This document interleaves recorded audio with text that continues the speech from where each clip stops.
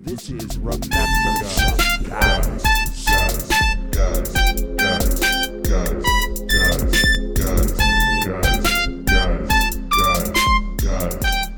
Iba una línea tremenda entre el left y center. La bola pica. Va a dar contra la pared. El hit 3000. Lo logró.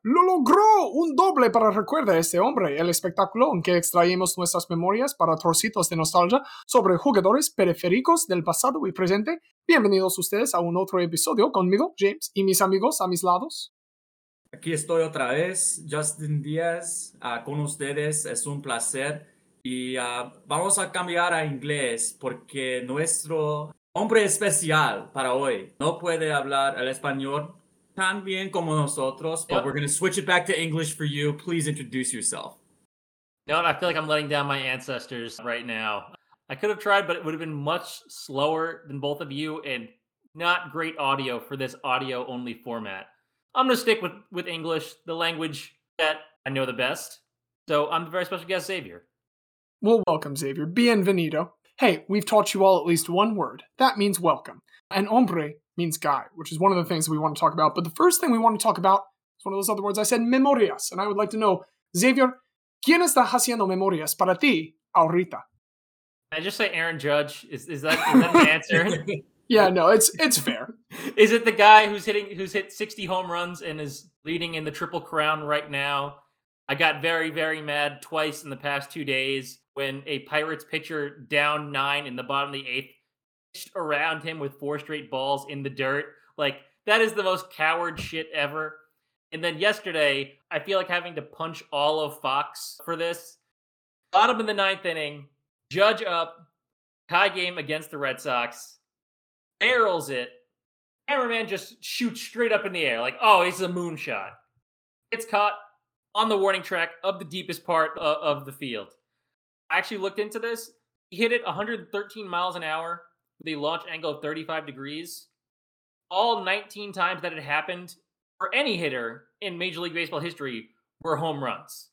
Until Aaron Judge hitting it 404, literally right at the wall. The first time that was ever not a home run. And if you extend it out to between 111 to 115 miles per hour, 99% of the time, it's still a home run. So that was the biggest I want to go fight a camera person that I've had in a long time. But you know what? There are still over a dozen games left. He's going to break the record unless something insane happens. Knock on all of the wood in my entire apartment. Now, let's be clear. Aaron Judge has come out and said he's probably not going to break the record because he considers the other ones that I understand why you don't. I know why you don't consider them that. AL record. I'm not even going to get into the Bonds decision. AL fair. Record. You know what? That's absolutely fair. So if he gets 62, he has the record for both the Yankees and the entire American League. So that is what I am counting as record. I do not want to get into any of the other stuff about it, but it's just been an absolute delight watching him.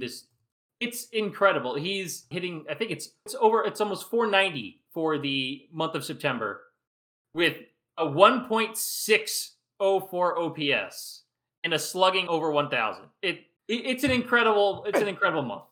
Anytime you can cut the OPS in half and still be above league average, you're probably doing all right. You're not doing too bad. Anytime people see your slugging and probably assume that your slugging is your OPS, you're doing pretty well. Yeah, he's been absurd, and I loved watching last night because for Fox broadcast for the local in Philadelphia, obviously, is the Phillies. Fantastic win last night for the Phillies. But they would go live to New York every time that Judge was up. Obviously, this is potential for history. And I just loved every single time. It could be an 0-2 count, and the pitcher throws a great slider diving towards the outside that Judge just barely lays off. And just the simple fact that the pitcher throws a ball results in the loudest boos I've ever heard from any New York crowd. And those people, as a Philadelphian, I can tell you about booing, and those New York people love to boo.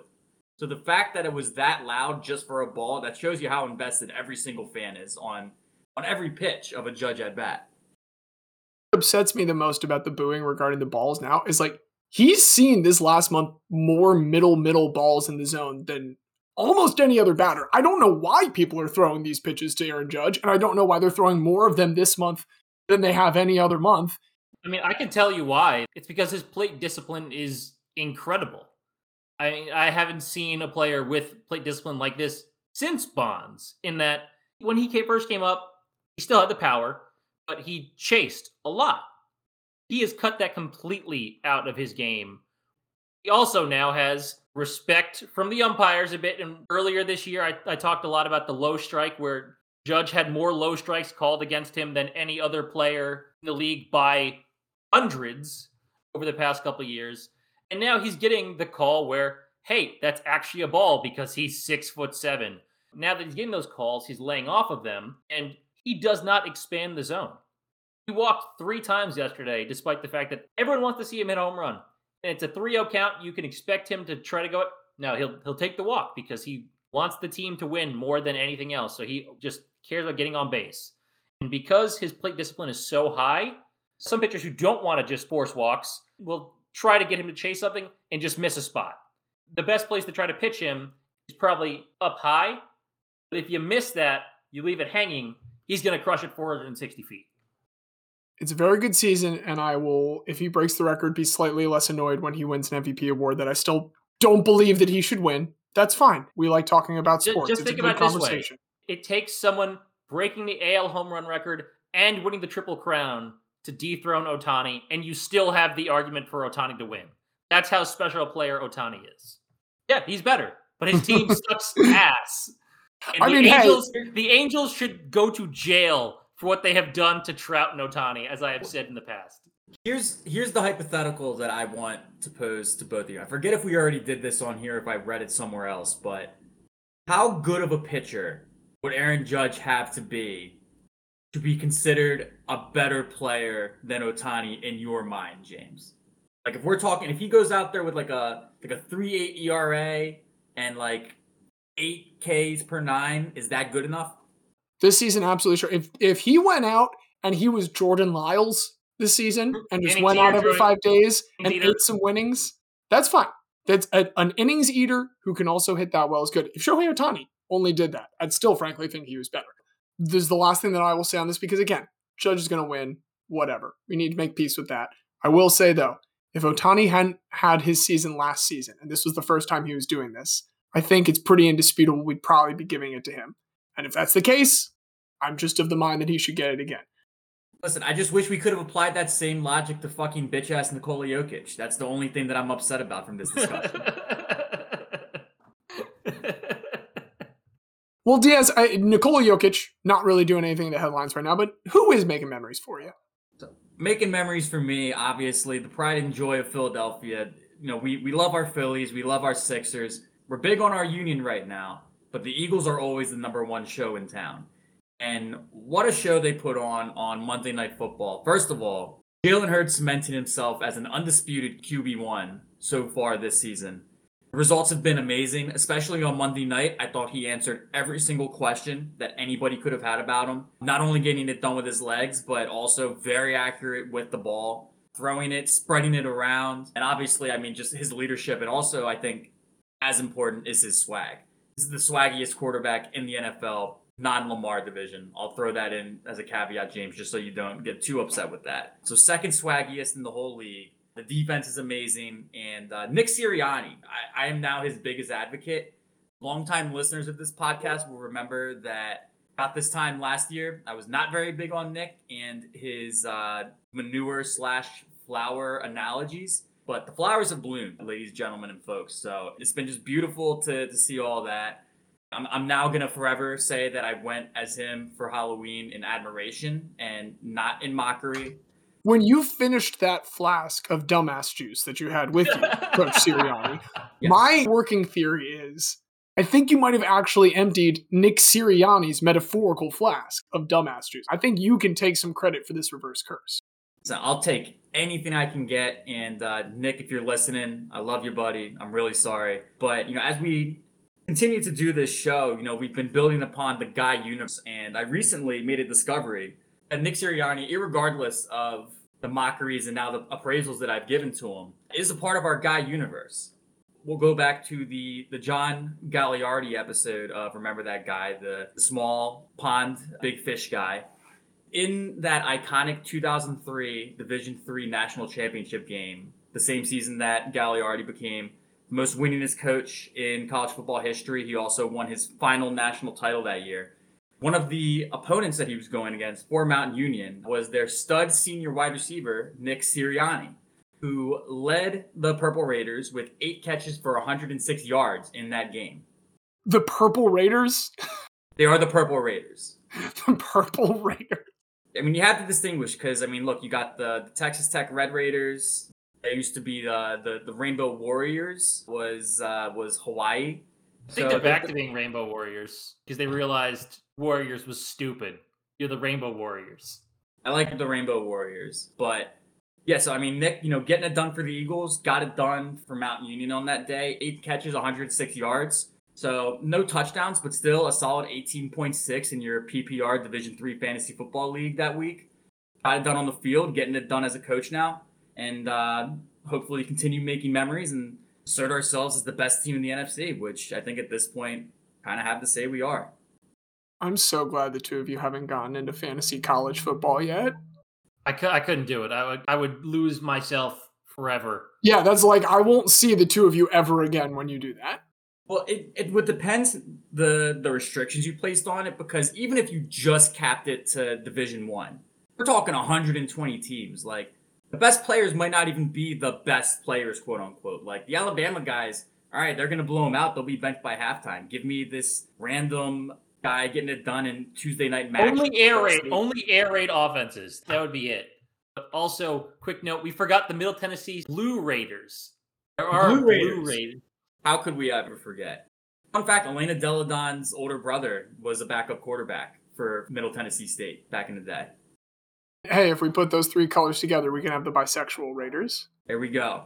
I've seen a lot of, bisexual visibility is important, so I think it's important that we recognize the teams as well that can help to build up that beautiful community. This is Pat Mahomes and Cliff Kingsbury's actual legacy at Texas Tech. But, enough about visibility. I want to see who's making memories for you, James. Well, let's start with an update about some less than visible things. I've got a butt buzzing update. So there was a rematch between Magnus Carlsen and Hans Niemann. It was an online match. Did not last very long. Magnus Carlsen, playing second, made one move.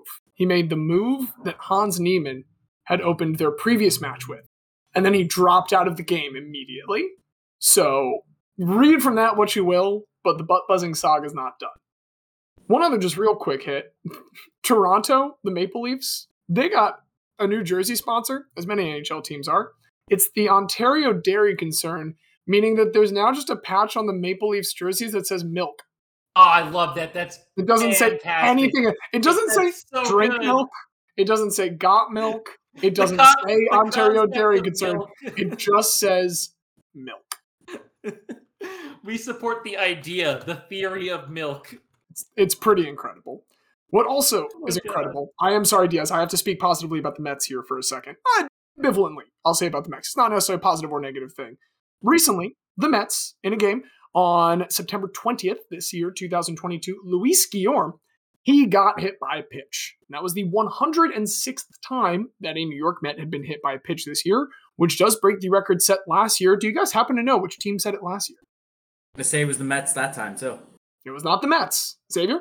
Well, we have Rizzo on our team, so is it the Yankees? It was the Cincinnati Reds. The Cincinnati Reds got hit 105 times last year. I should clarify, this is the modern era record. But there were 106 hit by pitches already this season for the Mets.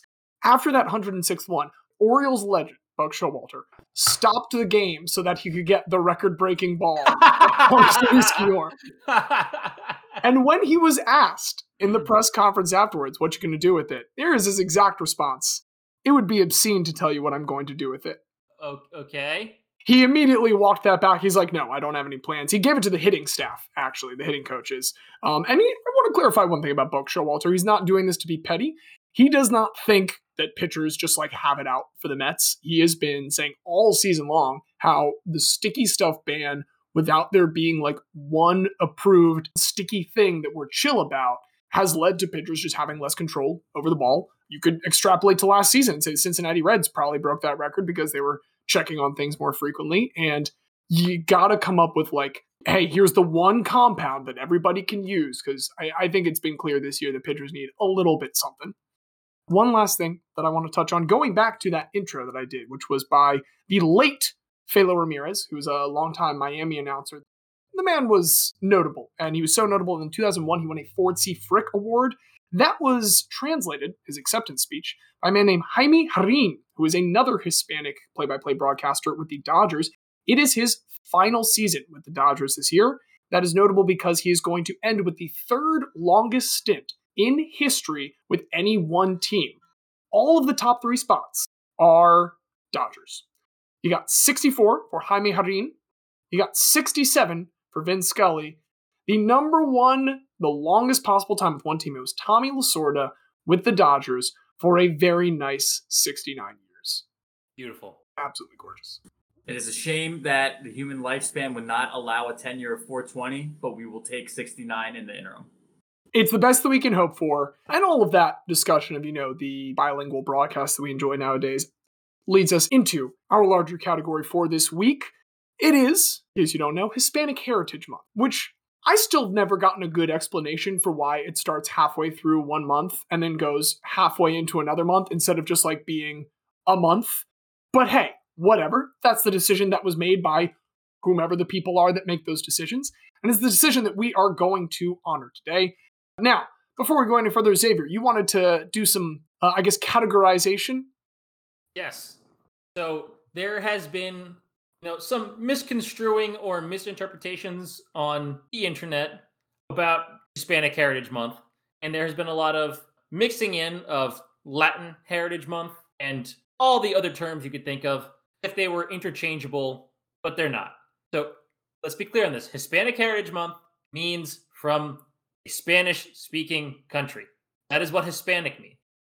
Latin American means that you are from a country in Central, South, or the Caribbean where the predominant language is one of the Romance or Latin languages. Usually they try to limit that to Spanish and Portuguese, which would include Brazil, but it also does include French, so places like Haiti or Martinique. There's nowhere in the Caribbean that speaks Romanian? You know what? I'm sure there's some Romanian speakers somewhere in there, but English-speaking and Dutch-speaking countries are not included. So Arubans, they are not Latin American. Trinidad and Tobagoans, Jamaicans, not Latin American. So when you say Hispanic Heritage Month, someone does not have to be both Hispanic and Latin. They can be both, but not necessarily are. So pick one. If this is Hispanic Heritage Month, leave it at that. Latin American month can be a different month because it's not going to be the exact same people. And rant. Thank you for that distinction, Xavier, because I can tell you, as somebody that plays a lot of Rocket League in my free time, it is very frustrating that for Hispanic Heritage Month, released 3 songs from Brazil, and it's just very much a Brazilian-focused celebration. I haven't seen one thing that is Puerto Rican or Mexican and anything that they're doing. Psionics. If you had just one Hispanic person on your staff, you could have avoided this. Instead, look like payasos. Doesn't mean anything too vulgar. It just means clowns. Don't worry. But they look like payasos. Yeah, particularly given the, if you've only released 3 songs and they're all Brazilian, then you haven't released a single Hispanic song. Really remarkable ignorance, but thankfully, we are not ignorant over here.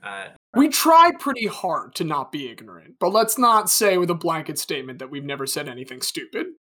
I mean, we're all imbeciles in our own right. But we are at least not willfully ignorant. I think that is the difference. Anyway, building off of that, I think, James, you won last week, so I believe you have leadoff honors. I do indeed. I just wanted to make sure that, the only white person on this wasn't the one making the distinctions between Hispanic and Latin American. This is totally fair, and we appreciate your deference. That's my contribution with the not being able to actually speak Spanish, so... It works out perfectly. Yeah, no, I mean, yo puedo hablar todo el español que tú necesitas. But in the meantime, we will keep this English because I want to tell you all the story. There's a lot of beautiful immigrant stories in this country, although I do think that a lot of them kind of straddle the line between uplifting and disheartening. And we're going to go way before my guy gets born, just to kind of set up the odysseys that lead to some of these experiences we'll touch on today. We go back to the 1950s, where the family of one Salvador Gomez, who's an undocumented migrant worker, is all living in Modesto, California. This is him and 10 of his children, many of whom, at this point, because they're living in Modesto, California, actually have American citizenship, because they've been born there.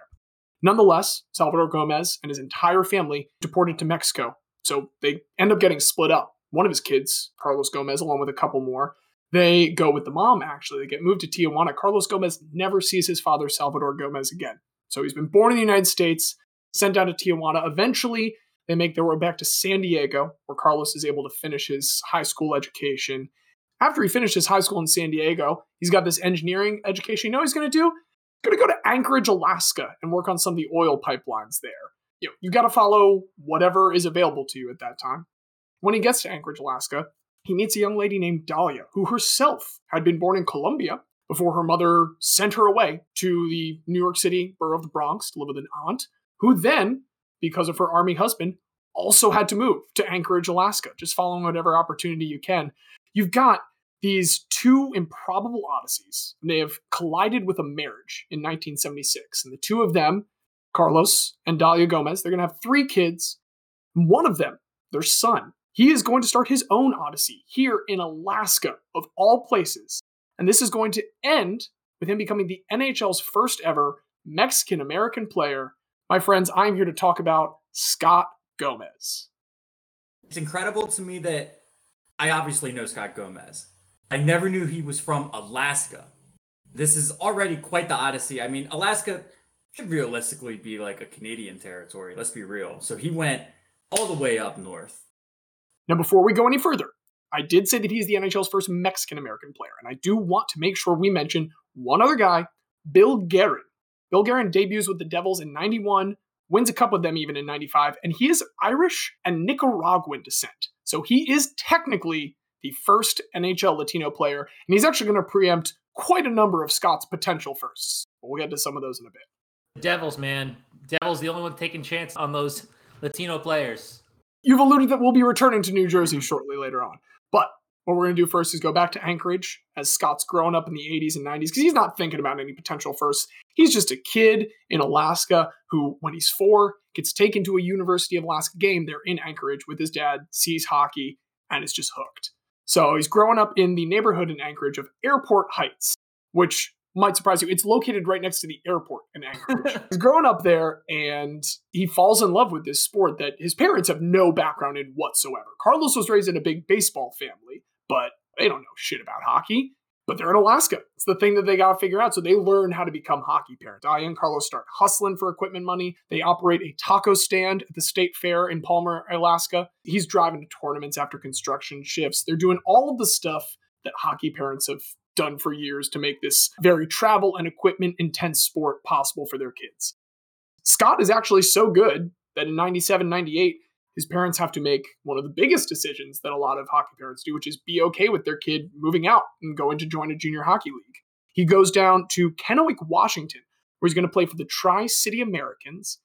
At this point, he's 16, living with a billet family. He's a pretty undersized center, too. He's 5'11 and only 190 pounds.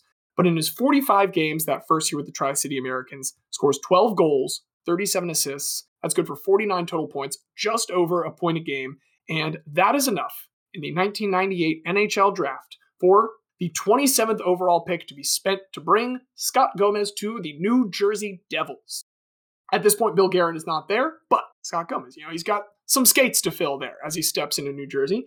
Not going to go immediately to New Jersey. He is going to spend one more year with the Americans after a taste of training camp with the Devils. Oh boy, does he vindicate that 27th overall pick. Plays in all 58 games this season. He scores 30 goals with 78 assists for 108 points in 58 games, nearly a 2-point-per-game pace. After that season, he goes to another training camp in New Jersey, gets helped out a little bit by a couple of veterans like holding out for better contracts, but also his skill has fully earned him a spot on the roster. And so at the beginning of the 1999 season, he is going to go on to become not only the first Mexican-American player, can't be the first Latino player for the Devils, can't be the first Latino player for the NHL. Those have been crossed out. You know, one other first he gets? He is the first Alaskan-born NHL player. I'm trying to think if It's that's insane, right? crazy or It's not. insane. Because I'm thinking if there's any sport that there's going to be an Alaskan player, it would be NHL. Right? Also, there's just not a lot of people in Alaska, so I wasn't sure. But I would have expected the first one, or at least more of them, would have been. Would you have thought that the first Alaskan-born NHL player's name would be Scott Gomez? That's also Probably a not. trip. That's also a trip. But we're not going to let that define him. He's going to let his play define him this first year with a phenomenal rookie year. He is among the scoring leaders for not only his team, but the league through 40 games. He's got 9 goals and 27 assists about halfway through the season, which is when people really start to kind of notice him. That's when I got a really good profile on him from ESPN. And some highlights of that season, one of them on Boxing Day 1999. This is just 3 days after he just finally turned 20. His parents come to Madison Square Garden. They were able to stay with him at this point because he had somewhere in the New Jersey area. So the whole family had been together for the holidays. They go to MSG. His parents and his younger sister, Natalie, drop him off.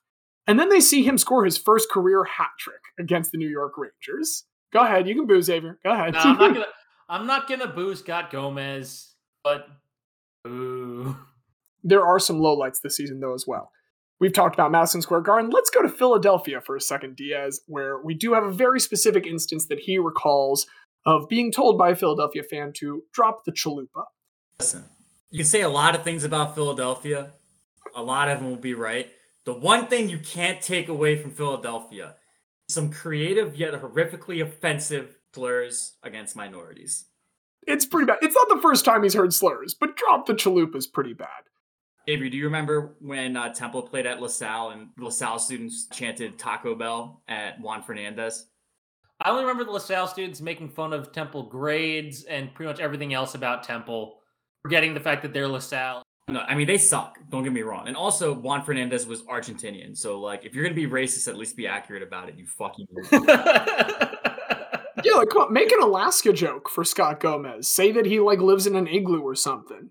No, in all seriousness, this is a good time to just kind of touch a little bit on the fact that since juniors, he was a Hispanic kid in hockey, and that was not usual anywhere, particularly in Alaska. Heard all the slurs. He heard, for instance, the slur that is used to title your fantasy baseball team, Diaz, that begins with the letter S. But he's tried very hard to hold his head high. He reminds himself often, in his own words, that those kind of insults typically come from guys riding the bench. So play well, and who really cares? And he did not want to be seen as any kind of Jackie Robinson. He doesn't want to be looked to as a pioneer. That's not something on his mind. That's not any intention or goal of his. He just wants to be Scott Gomez. He actually says, it's not like I crossed the border with 5 bottles of tequila and a pair of skates and magic happened. It's like, look, I'm just Scott Gomez, guys. I don't need to be anything more than that. However, despite his insistence, some magic is happening. He appears in the All-Star game his rookie year. He wins the Calder Cup. And then in the playoffs, he scores 10 points on his way to winning a Stanley Cup with the New Jersey Devils. That's a pretty great rookie year, if you ask me. He already has won more Stanley Cups than the Vancouver Canucks. Gomez does tread water a little bit his sophomore year. Ends with 63 total points, and while he makes it to the Cup again with the Devils, they do lose to the Avalanche that next season. Season after that, been more of a step back, frankly. He does not even get to play in their first-round series loss to Carolina with injuries, but despite these down years, he is developing a cult following. Every time that they're in New York metro area, there's all kinds of cheering sections of Hispanic citizens in that area, particularly when they go to games against the Los Angeles Kings, the Anaheim Ducks, the Arizona Coyotes. He is the away player at these games, and he is being cheered by small sections that are just coming, loading up of as he puts it, again, I'm trying to not say things that sound stupid coming from a white person. Yeah, there'd be sections of 50 to 100 Mexicans just all out there cheering for me. It was great. So what you're getting at is that before there was Linsanity, there was Gomez Mania. You are correct. Yes, absolutely. That is what's happening. He is exciting people. He is showing a new generation that, hey, this is something you can do. And I am proof of that as Scott Gomez. So the good news is he does not end up just being terrible with this cult following. He does start to kind of right the ship in his 4th season. He is still one of the top 2 centers for the Devils. Got 42 assists that year, which is really good. And he sees huge improvements in his Corsi and his plus minus, which is what I personally look for with centers. I want to see that your team's controlling the puck, and I want to see that you guys are controlling the scoring, even if you yourself are not putting that up there. This is great because it contributes to another cup for the New Jersey Devils, as this time they topple the Anaheim Ducks. Hey, when he toppled them, they were probably cheering him in Anaheim as he did that, just eating it up. And he gets even better next season when, with a career-high 56 assists, he does once again get some All-Star votes and a 100-point Devils regular season. This unfortunately ends prematurely in the first round against Philadelphia. Or, for you, Diaz, maybe not all that unfortunately. And then there's a lockout. And this is when one of my favorite things that Scott Gomez ever does comes up in his career. A lot of NHL players initially in the lockout got offered KHL contracts, go play in Russia. But Scotty doesn't go. Scotty gets offered one, but Scotty doesn't go, as Matt Damon would like us to know. Instead, he actually goes to the Alaska Aces, located in Anchorage, Alaska, his hometown. They had just been added to the ECHL. That had previously stood for the East Coast Hockey League, but as you can imagine, that had changed because now they had an Alaskan team. The East Coast Hockey League, the year before this, had absorbed the former West Coast Hockey League, and so now they were just calling themselves the ECHL and not referring themselves as like what those letters stood for. Very silly. Fake acronyms. Love it. So the Alaska Aces had been an independent team for a while, and they'd sucked. They finally have an owner and a GM come in who gets, hey, if we're an independent league team, why don't I just start trying to hire ex-NHL players? So he does that. They finally at least get some fan interest and commercial success. But still, the team's doing pretty poorly. In fact, that owner has to sell. The team, when it is to be put for sale on 2002, they're put up for sale on eBay. This hockey team is put up for sale on eBay in 2002. Wait, though, it gets better. The listing is withdrawn after the winning $2.3 million bid was revealed to be a student prank. Because, guys, of course it was. You put a hockey team on eBay. You didn't think someone was going to do a stupid prank to you all? Like, I don't know what their expectation was. Should have used Craigslist. Don't they Should have used Craigslist. With Craigslist, you could have audited a little better. And I mean, yeah, to your point, James, I mean, whenever I think eBay, I think I got my first Xbox. I got a package on there it was like Madden, Halo, like a bunch of big games. And I was in this bidding war back and forth. Swear to you, you know what my winning bid was? Was it $420? So this guy went to $400, and we had just been going back and forth with $10 increments. And I finally said, you know what? I need to throw something at this guy that's just going to stun him. I went to $420.69, and that was the winning I bid. love that. That was the winning bid for my first Xbox. These are the kind of characters that are on eBay. Although I am now picturing going on Craigslist Anchorage at some point. You're going through the listings of sales, and it's like, hockey team, $2 million or best offer. Throw a 50-piece out there, see what happens. They do eventually sell that team. The Anchorage Aces do continue to exist, changing their name to the Alaska Aces. Scotty comes home. Scotty Gomez comes home in 2004 to play with them. Leads the scoring with, 13 goals and 73 assists in a shortened season. Takes home MVP for the league. The Aces win their first ever division title before they lose in the conference finals to the Florida Everblades. Hold on to that one for next time I do the Everblades. That'll be back for a quiz show at some point. Unfortunately, Scotty Gomez is pretty seriously injured toward the end of the season. In the Eastern Conference Finals, in a couple games before the deciding game, he is actually just rammed into an open bench door by this absolute one-time prospect, now just goon in an independent hockey league, Ashley Langdon of the Bakersfield Condors. He breaks Scott Gomez's pelvis with just this pointless hit in Eastern Conference Finals for the ECHL, which means I am going to take a moment here real quick. I would like to put something to a vote. Can we ban Ashley Langdon, formerly of the Bakersfield Condors? I'm down. Ban Ashley. Broken pelvis, that's awful. Ban Ashley, but I'm going to also propose that Scott Gomez's fellow Scott on the Devils, Scott Stevens, also banned. I would be more than happy to entertain Scott Stevens the next time we're talking bans. Don't you get me wrong. But right now, we got the vote for Ashley. Unanimous consent on Ashley. We will table Scott Stevens for now. We'll table it. For right now, Ashley Langdon, you banned. I mean, he gets a championship that year, so we do have to take that away from him as well. Too bad, Ashley. Shouldn't have been an asshole. Imagine Ashley Langdon somehow listens to this. Ashley Langdon, if you can hear me right now, fuck you for what you did to Scott Gomez. I regret nothing. If you want to come on and get berated by all three of us, you're welcome to do so, Ashley. We will lift the ban just to yell at you, and then we will ban you again. Now, back to someone that I would like very much to get into the Hall today. Scott Gomez. That injury luckily does not keep him out of much of the next season. He returns after this lockout, and there is a lot of rust that a lot of players kind of had to knock off that season. Scott Gomez is not one of those players, despite having just broken his pelvis. He's actually going to have the most goals of his entire career. 33 goals to go with 51 assists. By far his best ever. Honestly, his best ever in, I think, any league. Definitely more than the ECHL, and I don't think he ever got particularly close in any of the rest of them. So he has a phenomenal team in La Linea Huevo, the Egg Line, Patrick Elias, Brian Gianta, and Scott Gomez, EGG. They all averaged over a point per game for the Devils. They, at the end of the season, are rallied, and according to sources within the locker room, it's primarily Scott Gomez that's doing the rallying. Finished the season with an 11-game win streak. It does get them into the playoffs, and they do get a first-round sweep of their hated rivals, the New York Rangers. Then they lose in the second round to the eventual champions, Carolina. But Scott Gomez has got plenty of time. There does start to, though, be a little bit of a frayed relationship between him and the Devils specifically. They end up having a pretty bitter arbitration hearing. They offer him a 1-year contract at the end of it, and he does sign on to that, but the writing is on the wall that this is going to be the final season for our boy Scott Gomez in the New Jersey area. He has a solid season, and he's going to go ahead and enter free agency as one of the top available centers, along with Chris Drury, who was playing for the Buffalo Sabres prior to free agency.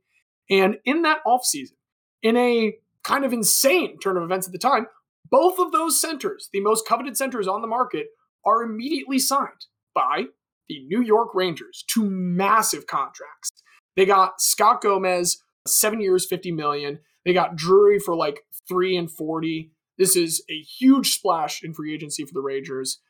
I'm going to take one moment to say that we almost got Scott Gomez, the first ever Mexican-American hockey player, to be on the same roster as Al Montoya, the first ever Cuban-American NHL player. But there was this guy named Lundqvist or something in New York who had like kind of caught on in goal and was making every other goalie in the entire organization expendable. Was such a waste of a pick. I think we spent like the number 3 pick or something on Al Montoya, and he played like 4 games before we traded. It was one of those where it's like, oh yeah, we don't have a goalie. Let's get this guy. Oh, this guy that came from Sweden as a 7th round pick is the greatest goalie we've ever had. Okay, sorry, Al Montoya. We'll send you to Florida or something. Sadly, we do not get an Al Montoya, Scott Gomez team up at any time. I was hoping I would be able to find that later on in the career. Rangers, I do wish that you could have made that happen. But we're fans of the Rangers right now because we're fans of Scott Gomez. You know who's not a fan of Scott Gomez that season? Everyone at the Prudential Center when he goes to play against the New Jersey Devils. He is booed every single time he touches the puck. He won 2 championships with you guys, and this was clearly an instance of the front office upsetting a player that meant a great deal to the fan base. So, kind of nuts to me that they're booing him quite that much. Can't underestimate the hatred that exists between the Rangers, Islanders, and Devils. 3 teams in close proximity, and unlike the other sports, they don't share an arena, so they have distinct fan bases in distinct areas with home ice advantages. So those games get very intense, and they hate everybody. It is an intense game. Scott Gomez does get the last laugh in this one. He gets 2 assists in a 4-2 Rangers win over the Devils. And then a little bit later in February, he scores his 500th point, assisting a Chris Drury goal, his new free agent center here on the Rangers, and he does it playing against the New Jersey Devils. He's had those 2 moments now to kind of get some vengeance. I also want to mention that in this year, a young James Fulweiler in a very early Spanish class in high school has to find some athlete to do a Spanish paper on. And so James Fulweiler learns of Scott Gomez at this time. At the end of this season, they go on to the playoffs. Wouldn't you know it? They face the New Jersey Devils. It is a pretty vicious 4-1 series win for the Rangers. They really absolutely kill them before one more time they make it to the second round and lose to the eventual champions. This time it is the Penguins. Scott Gomez has had a strong first year with this team that brought him on, really in expectations that he and other pieces were going to put him over the top. Let's feel good about it going into the offseason. Let's enter the second year of a 7-year contract again with the Rangers. Our boy Scott Gomez takes a pretty heavy dive in his overall production. It's his first plus minus in almost 5 seasons, and it is a pretty brutal first-round loss this time for the Rangers. They actually fire their coach headway through. They bring on Torts, We all know how well John Tortorella goes as a head coach, right, Xavier? Good friend Mayer sent me a text of John Tortorella earlier today. Yes, he did. He sent it to both of us. Standing above a passed out, fallen on the ice player with the caption, "Torts already killed a guy." That is John Tortorella. John Tortorella almost ended the careers of the Sedins that year. He wanted Henrik and Daniel Sedin blocking like 3 shots a night. He almost killed like the 2 best players in Vancouver history. He's coached all of our teams, and he's great until he kills all of your players. There was no great period before that with Vancouver. Well, at least with the Rangers, he was good for a little bit, but he eventually kills all of your players because that is what he does. Thankfully, haven't had to see a John Tortorella team yet take the ice in Philadelphia, but it does just kill me how this fucking city loves these stupid assholes that won 1 championship like 15 years ago and haven't done shit since.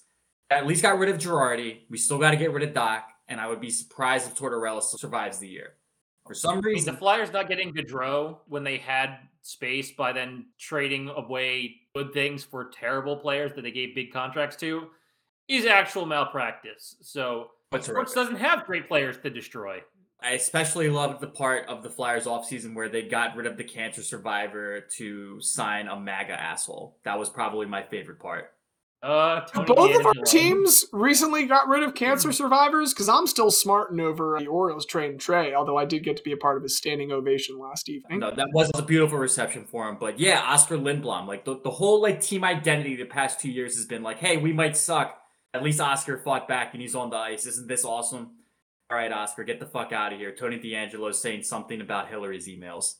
Goodness gracious. If he does hear this, he would respond because that is why he got kicked out of New York. Good. Let's get him kicked out of Philly. Let's start taunting him some more. Tony DeAngelo, banned. I got no issues with that, Xavier. I'm fine with that. Tony DeAngelo, banned. We can just throw these out now. Just like New York so carelessly threw out Scott Gomez at this point. They sent him for nothing to Montreal. So he goes to Montreal, and unfortunately, he doesn't get a whole lot better. He's got 3 pretty ho-hum stints with them. He goes a whole calendar year at one point without a goal. It's not a good time with the Club des Habitants for Scott Gomez. Maybe it's too much French. It's just too much French for our Spanish-speaking boy. So he thinks maybe the San Jose Sharks or the Florida Panthers, those are a little bit more aligned with the culture. But both of his brief stints with the 2 of those teams, they don't really go anywhere either. The career's on life support. And so Scott Gomez now, in the offseason before the 2014-2015 season, he makes a deal with the Devil.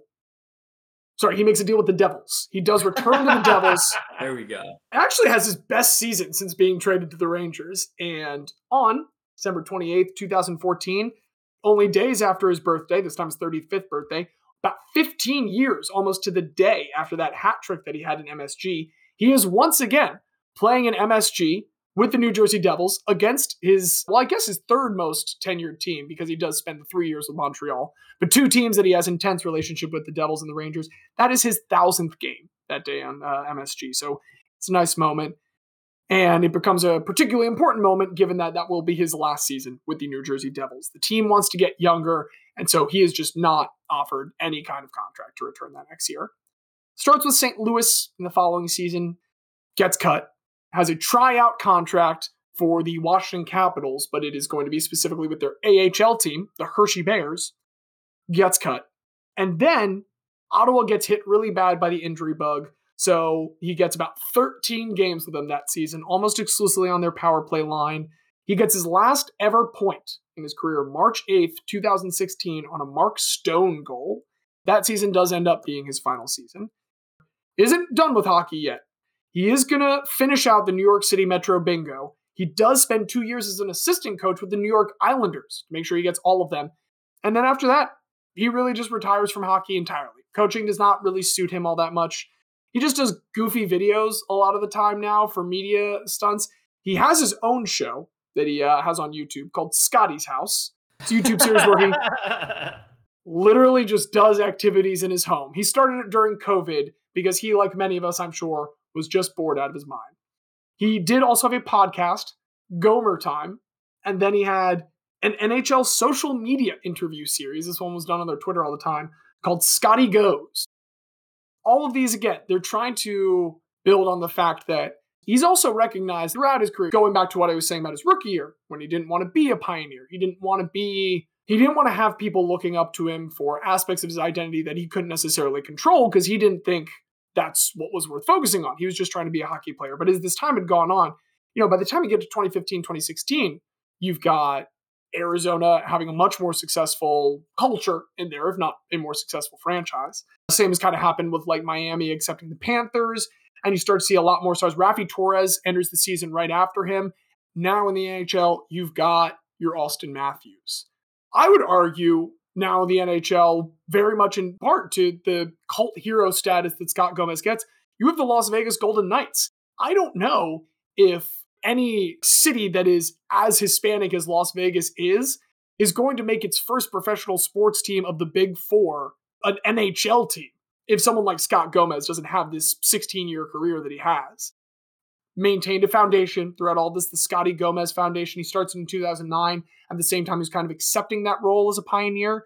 He, for the foundation, really focuses on the story of his parents and how they got here. His story is insane. He starts in Alaska and becomes the first ever Mexican-American hockey player and has a 16-year career, including multiple Stanley Cup championships. That's amazing. What he thinks is even more amazing is everything that his parents did to even get to the point where that was a possibility. It is undeniable that he expanded the idea of what a hockey player can be, what a hockey player can look like, what a hockey player can sound like. And for that reason, I think Scott Gomez is one of the best possible Hispanic guys we can have. So let me just finish by saying Scott Gomez, un pionero, un diablo, y sobre todo, un guy. Sobre todo un guy. My favorite memories of Scott Gomez will be when he lost the Eastern Conference Finals with Les Habitants to the Flyers. But fascinating. I don't think I conceptualized until right now Scott Gomez would be of Latino descent until you brought him up, honestly. There's the Diaz that played for the Canadians, but he's actually from Switzerland. So thought it might have been one of those scenarios subconsciously, but love hearing it. Obviously, family is so big in Latino cultures, so I love to hear the deference to his parents. Beautiful stuff. Un guy espectacular. Shout out to Scott Gomez, the second best Mexican-American NHL player ever after Austin Matthews. Do we have Austin Matthews? It's the butter guy effect. Yes, of course, the butter guy effect. It's so important, and it's so essential that, especially on this podcast of all places, we've realized that guys could not be guys without guys before them. Eyes all the way down. Everything comes up guy. Guys as far as the eye can see. And speaking of more than just one guy, Scott Gomez is, of course, only one of three that we'll be discussing today. I would love to hear who our next candidate for induction is today. Okay, so James, earlier you mentioned not knowing why Hispanic Heritage Month started September 15th. The reason is that September 15th is Independence Day for 5 different Central/Latin American countries: Costa Rica, El Salvador, Honduras, Nicaragua, and Guatemala. We said earlier we weren't ignorant, and I've already disproven that less than an hour later. It's all right. We answer every question that gets brought up. But today, I want to talk about one of the greatest soccer players of all time from Guatemala. I want to talk about El Pescadito, Carlos Ruiz. Not that Carlos Ruiz Diaz before you say anything.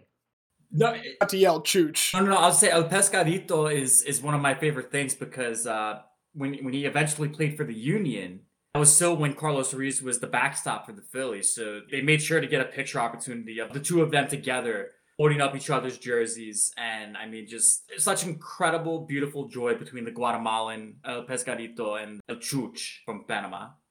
And I believe that was our freshman year. So we were in the city of Philadelphia for that joyous occurrence. So Carlos Ruiz, born September 15th, 1979 in Guatemala City. So, September 15th, maybe Hispanic Heritage Month is also celebrating Carlos Ruiz. And also my dad, Charles Perez, who was also born September 15th. That means he's only 2 months older than Scott Gomez. You know what? It's all connected. We're getting into guy conspiracies at this point. But Conspiracies. The GCU. It's the GCU. Is it the cinematic universe? Because we're in audio format. Is it the GAU? We'll workshop it. But at the age of 12, Ruiz joined the youth academy of his hometown team, CSD Municipal. He makes his first team debut in 1995 and spends nearly 6 full seasons with Los Rojos, making 143 league appearances and scoring 69 goals. Be it. No, Genial would be the best, honestly. Genial. I like Kenyal. Kenyal is good. So we'll workshop that too. So in 2000, he ends up going on loan to PS Giannina of the Greek Super League to get some exposure outside of Guatemala, but quickly decides, no, this is a step too far. I want to go back home. And he goes back to Municipal.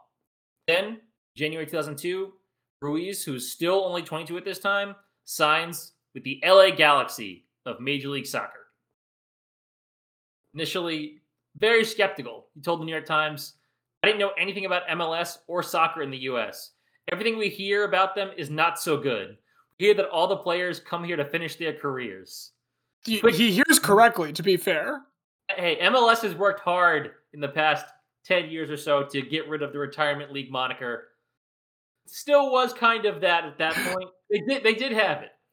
And to be fair to Carlos Ruiz, he did say that after a couple of games, he saw the level of soccer there and was excited to play there.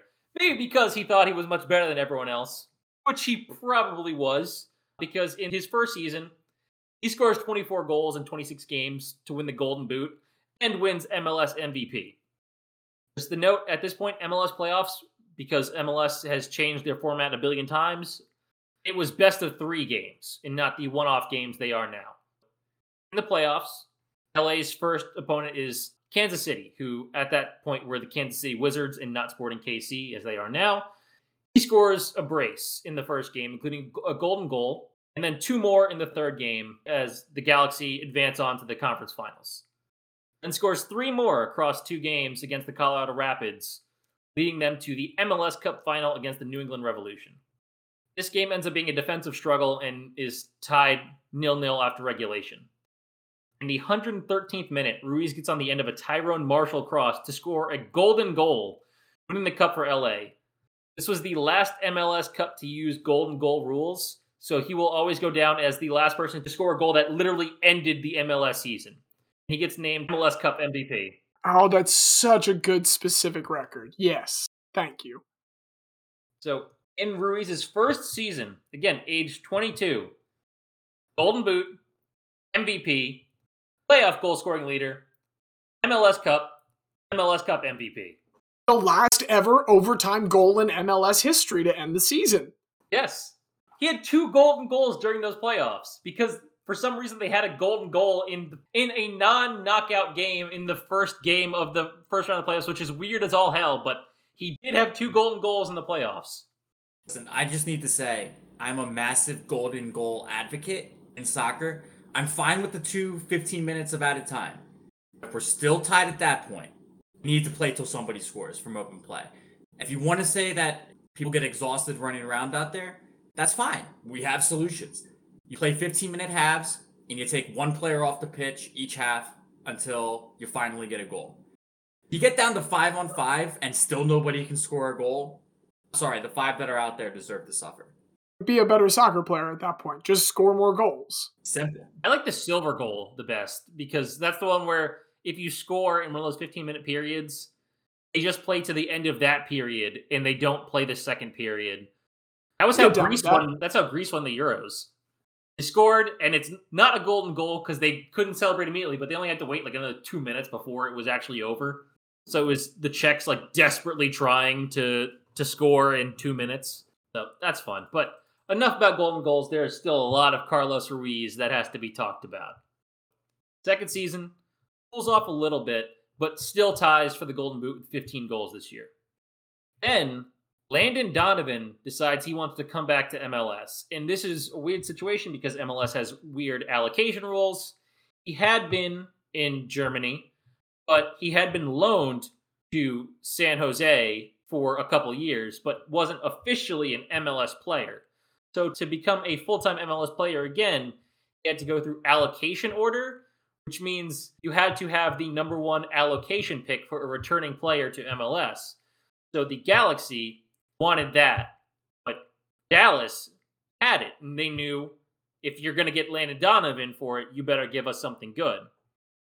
So they trade Carlos Ruiz to FC Dallas so they can get Landon Donovan. Racists. You know what? I'm fine with it. Screw the LA Galaxy. How dare they do this to the guy who literally won you a title? I don't care that Landon Donovan would then win you many titles. Landon Donovan is fluent in Spanish, so while he is not Hispanic, he honors the culture as much as any white person could possibly try to do. So I have to at least give that Landon to Landon. Donovan, he did actually have like an advertisement that he appeared in wearing a Mexico soccer jersey and speaking in Spanish, and everyone got really pissed because, hey, you're America's possibly greatest player ever. Why are you wearing a Mexican soccer jersey on TV for an advertisement? That's really weird. But you know what? Landon Donovan likes what he likes. Hastily just ban Landon Donovan the way we've been doing with other people that annoy us slightly today. I wouldn't do that to Landon Donovan. I love him too much. He's given me too many great moments of soccer history as a USA fan. I need to think on those fondly after the terrible performance they gave at 8:30 in the morning today against Japan. At least that Japan game didn't mean anything. But before we move back on to Carlos Ruiz, and Donovan's winner against Algeria, still the top moment in my U.S. soccer fandom. It was incredible. I watch it pretty much every month just because it makes me so happy. So now with FC Dallas, Carlos Ruiz has a great first year. 11 goals, 2 assists, scores 2 goals in the conference semifinals against the Colorado Rapids, but they do get eliminated on penalty kicks. Couldn't will them just by himself. 2006, he's still doing pretty good. He actually ends up with a bicycle kick that he scores against DC United that gets later selected as the goal of the decade for MLS. Scores 13 more goals this season in 27 games. But once again, Dallas comes up just short. 2007, he's playing in a rivalry game against Houston, the Houston Dynamo.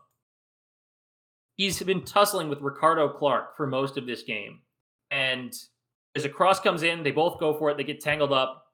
Ruiz is lying prone on the ground. Clark loses his cool.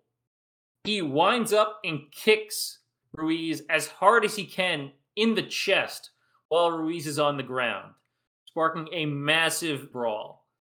Clark gets suspended for 9 games, which is the rest of the regular season and the entire playoffs, and a massive fine, which is still the longest suspension for an on-field incident ever in MLS. And when I say that he just wound up and kicked him in the chest, this would be considered an assault in any other context. It was clearly premeditated. He just wanted to hurt him. That's how bad it was. Things still not going great with Dallas. They fall off even worse this season, only get 7 goals. And eventually he realizes he needs to get a fresh start. So he gets traded back to the Galaxy. He's excited about this. He said, I still think the Galaxy is the best team in the U.S. They're the best organization. They always have famous players. You know, I'm excited to be here because anywhere else it would have felt like starting over. But then he suffers a bad knee injury in the first game of the season and misses well over a month. During his time out, Edson Buttle emerges for the Galaxy and becomes their starting striker. So there ends up being no room left for Ruiz when he comes back.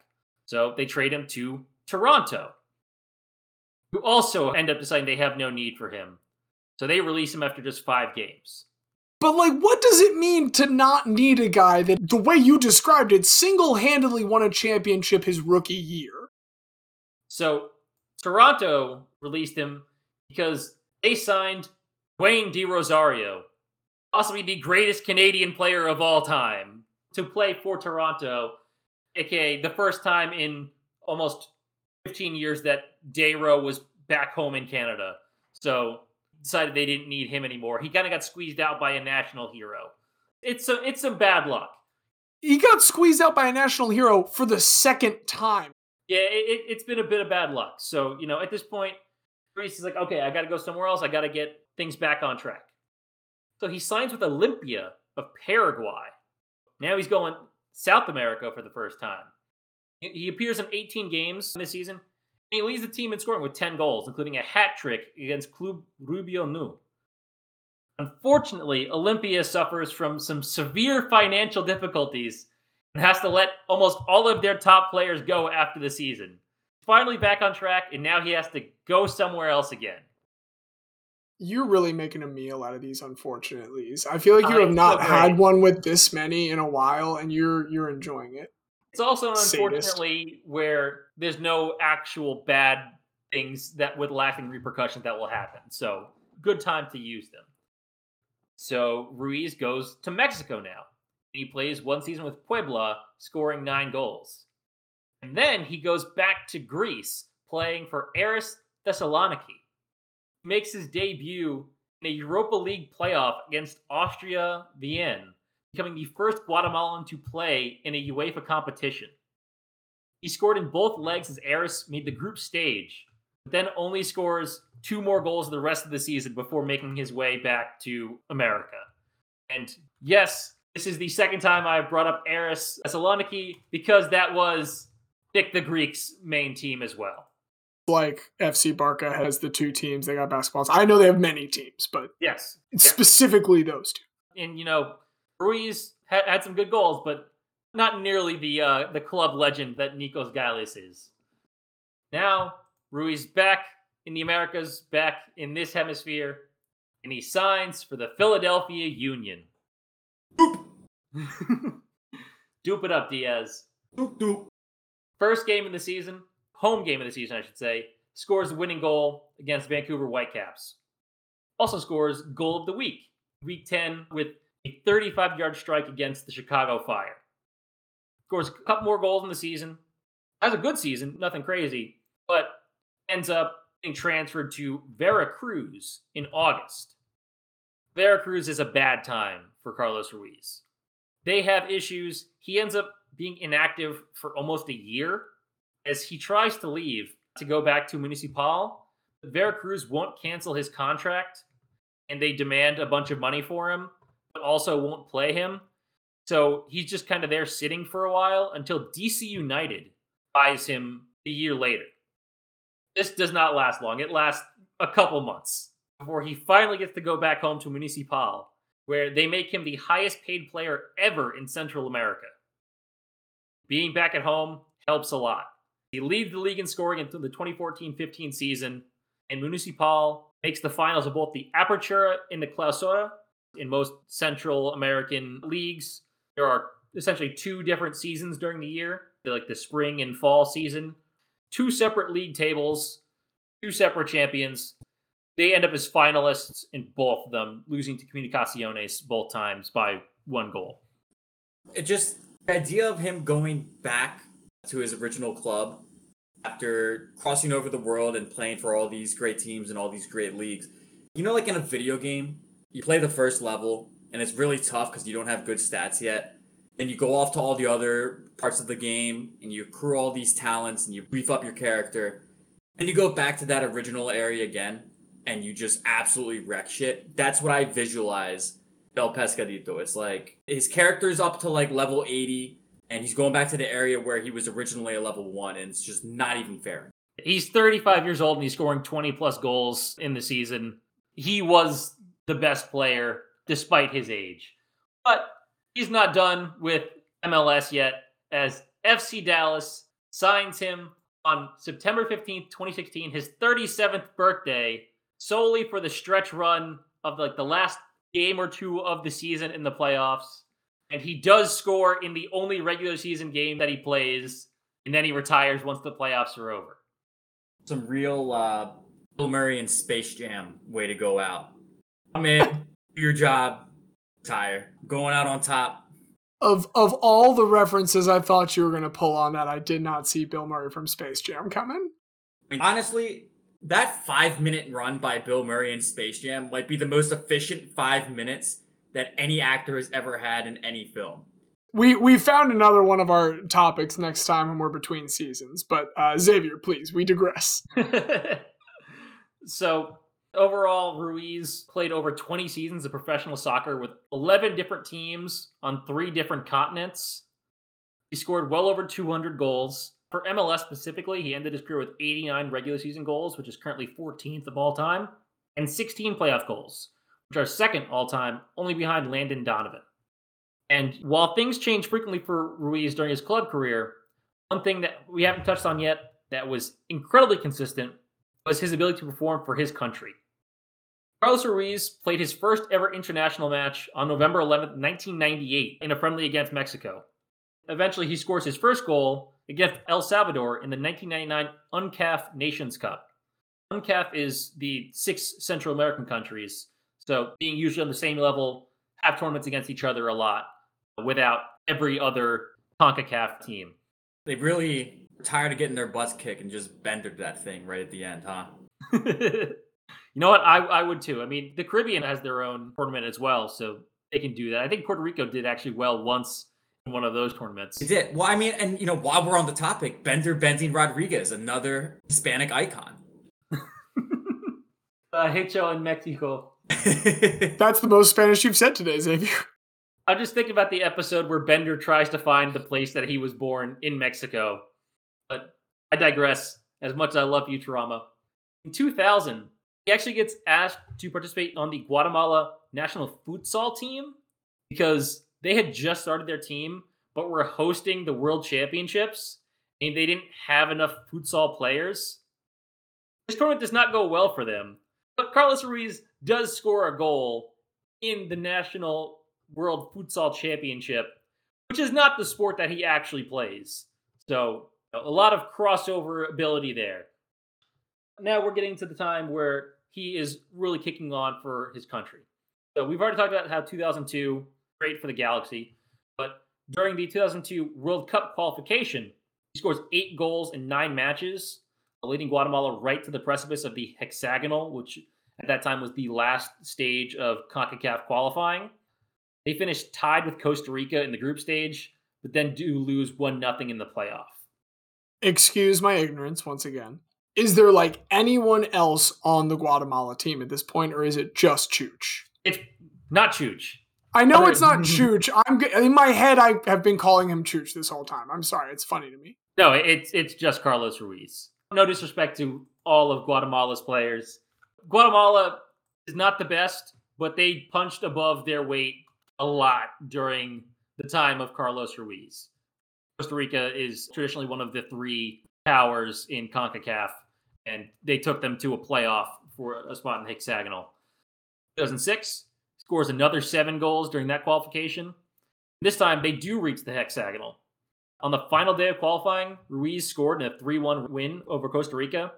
However, Trinidad and Tobago beat a weakened, already qualified Mexico 2-1. A draw or a loss by Trinidad and Tobago would have seen Guatemala play Bahrain for a place in the 2006 World Cup. This is still the closest Guatemala has ever come to qualifying for the World Cup. They were 1 Mexico goal away. 2008, June 14th, Ruiz breaks Juan Carlos Plata's all-time goal-scoring record for Guatemala by scoring 4 goals against St. Lucia in a World Cup qualification match. At this point, he has 39 goals for Guatemala. Unfortunately, they do not qualify this time either, so he announces his retirement. 2 years later, he said, okay, I'm coming back. He's not done yet. Más mierda para demostrar. Más mierda que demostrar. Para probar. Oh. Para probar, sí, probar es mejor. Lo siento, sigue. He comes back for the Gold Cup. Scores 2 goals in the Gold Cup, including in the quarterfinals against Mexico. They do fall 2-1. During 2014 World Cup qualifying, he scores another 6 goals, including one in a late 3-1 loss against the U.S., but 2 late goals by Jamaica against Antigua and Barbuda see them advance out of the group stage on goal difference. So Ruiz announces his retirement for the 2nd time. He's still not done. Comes back for the 2018 World Cup qualifying cycle.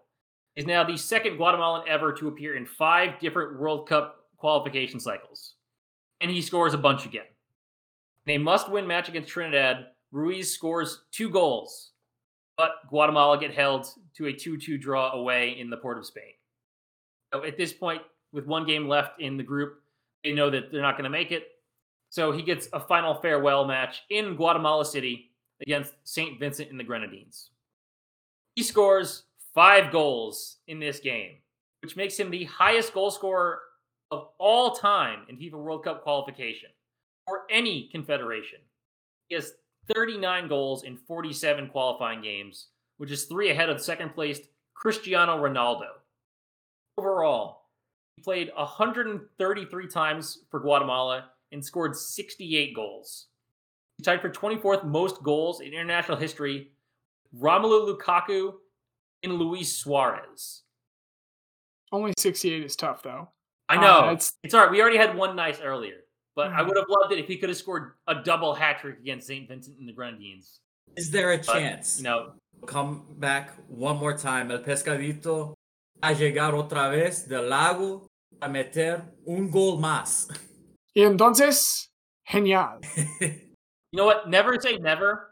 He has a full 33 more goals for Guatemala than anyone else ever. And there's only one active Guatemalan player who is even within 60 caps of him. And no active Guatemalan player even has double-digit goals.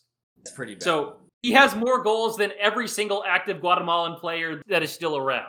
I'm sure Guatemala would take him back now. Even as he is, they'd be like, just get on the pitch. We will take you. So we don't talk enough about Guatemala on this podcast. I want to talk about an actual national legend, the greatest soccer player of all time from Guatemala, Carlos Ruiz. Phillies legend, Carlos Ruiz. Love that he is also a Guatemalan soccer star. I love two-sport athletes. I promise I do understand they are two distinct people. Fine, it's fine. Everyone loves Chooch, so it's okay. And I do love Panama as well. It's another great Central American nation. Philadelphia was blessed to have 2 Carlos Ruizes from Central America in the city at the same time. Have I ever told you both the story of how he got the nickname Chooch? Yes. Yes. It's documented on this show. Okay, as long as it's been on this podcast, I just want to make sure, sift through all our episodes, listeners, and you can find the time that I told that story before. Oh, El Pescadito, I love to learn more about him because obviously, I only became aware once he came to Philadelphia, but obviously the greatest Guatemalan footballer of all time. And I don't think there can possibly be any debate. He once scored a goal against the U.S., he scored on Tim Howard, and then when he wheeled away to celebrate, put his arm against the advertising board, and I guess the top must have been sharp because he sliced open his hand just while wheeling away from celebrating this goal. It cuts to him down on the ground holding his bloody hand, and then just immediately cuts back to him scoring on a falling over Tim Howard.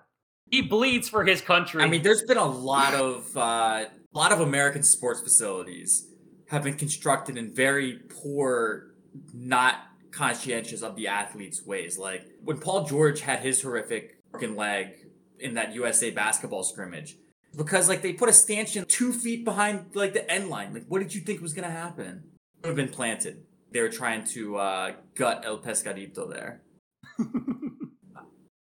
Well, if we have nothing more on the little fish in the big pond, I'd like to move on to one of the greatest baseball players to ever come from Latin America.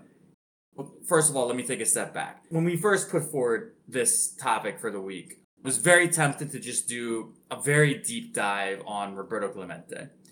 I think you think Hispanic athletes should probably be the first one to come to mind, at least in the American consciousness. Not just for everything he did on the field, also all of his charity work, the fact that he died trying to deliver supplies to earthquake victims in Nicaragua. I think that's one of the things that elevates him from a sports hero to just a legend of humanity. I thought almost everybody is at least tangentially aware of all the cool stuff going on in Roberto Clemente's career. But I couldn't stray too far from Clemente. I had to stay at least a little bit involved, and I'm definitely going to stay in the sport of baseball as I talk about one of the, and I'm sorry to both of you, great Red Sox legends in the history of baseball, known for his beautiful handlebar mustache, which he still maintains to this day. I am talking about Luis Clemente Tiant Vega, better known as Luis Tiant. I am fine with Luis Tiant. I got nothing against Luis Tiant.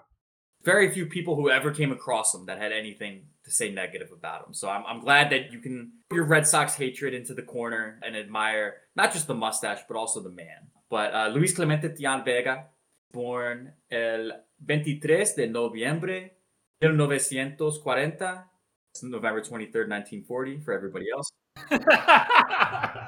in Mirianao, Cuba. And in English, that's Mirianao, Cuba.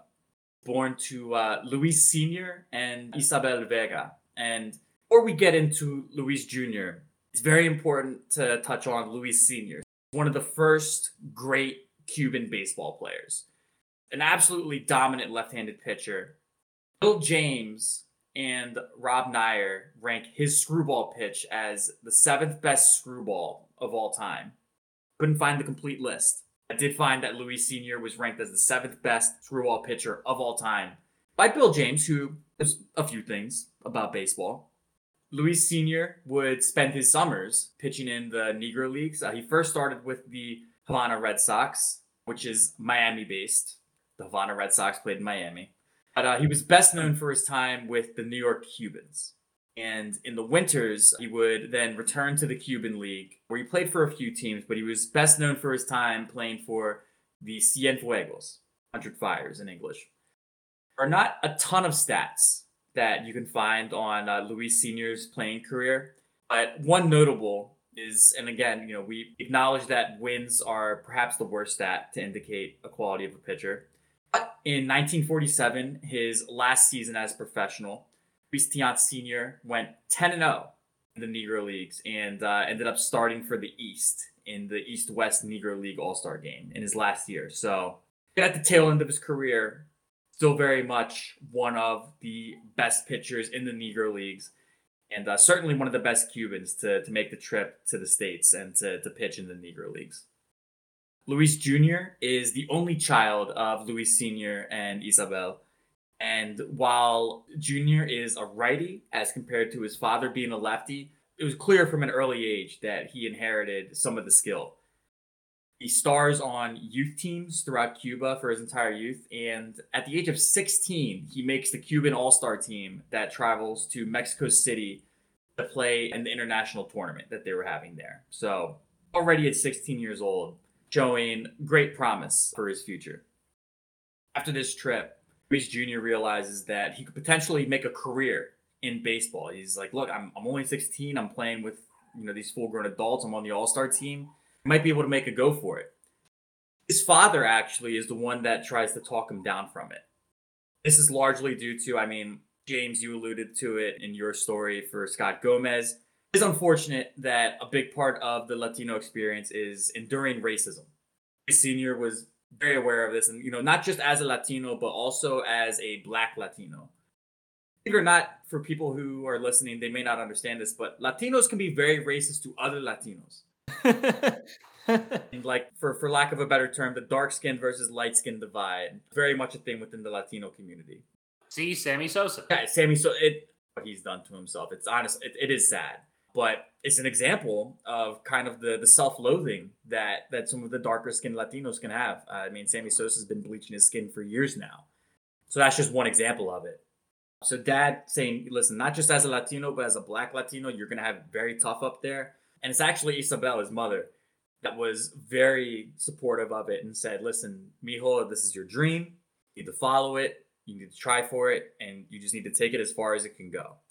So on the support of his mother, he makes his professional debut for the Mexico City Tigers at the age of 18 in 1959. Doesn't start off too hot. He goes 5-19 with a 5.92 ERA in his first year as professional. But father like son, he's going to spend his summers abroad, and then he's going to come back home to Cuba to play in the winter leagues. There are no stats available for the Cuban League at this time, unfortunately.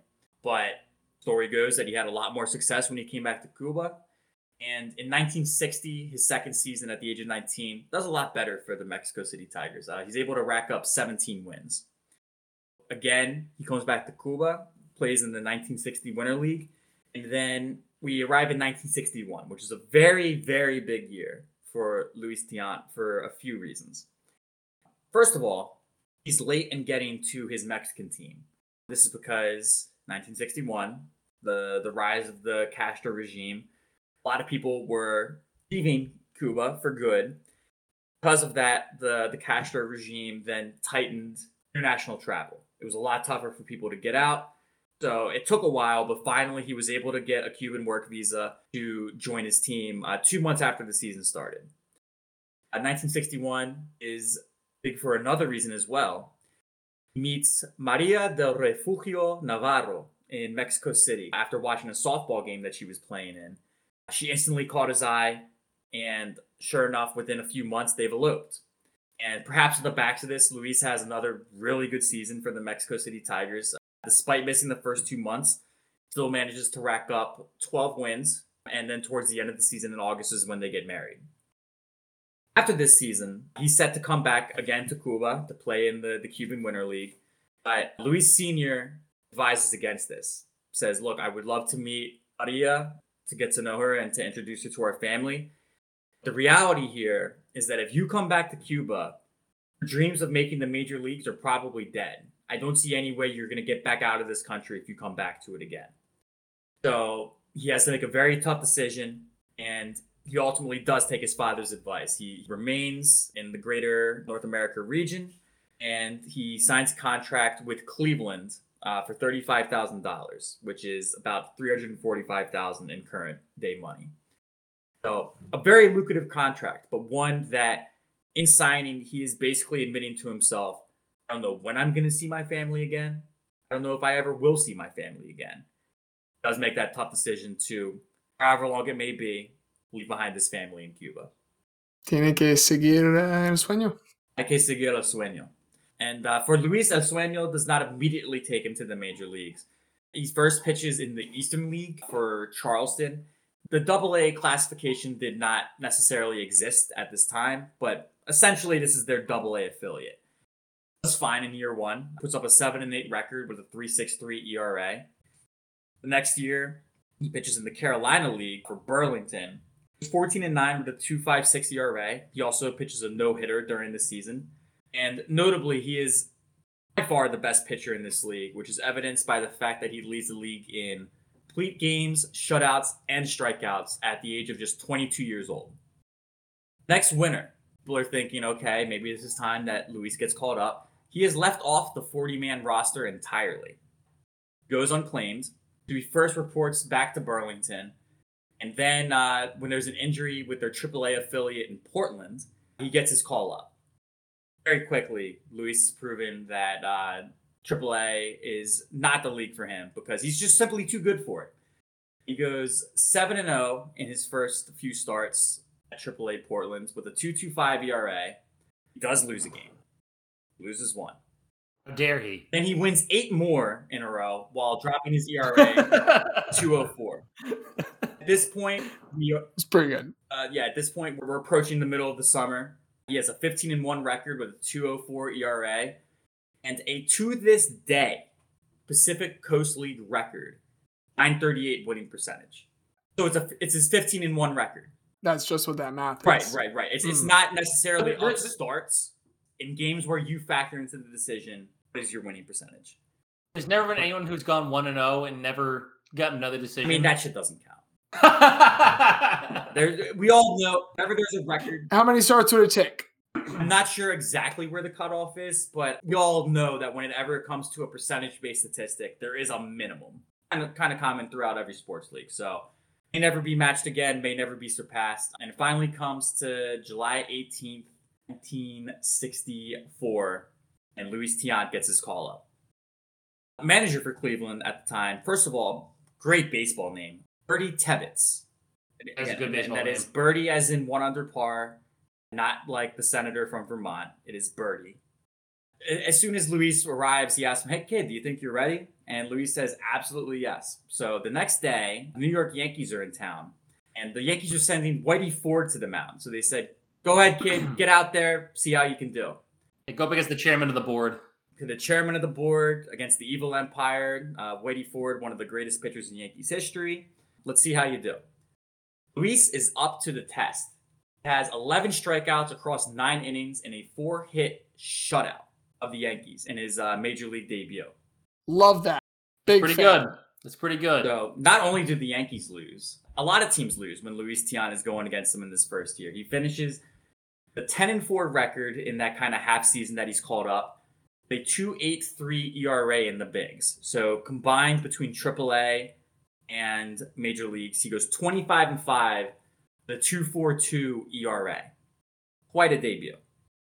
Really good. Really ramping up, and we're expecting a big 1965 from him.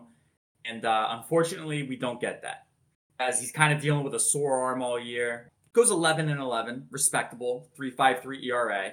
Again, respectable. And, while he is not able to return to Cuba, he's still getting fatherly advice. Letters to his father, they're writing back, letting him know how he's doing. And Dad, even though he's not able to see Luis Jr., he says, "Son, you might pitch a little better if you lose some weight." Luis Jr. takes that advice. He comes back to camp 20 pounds lighter and starts the 1966 season in incredible form.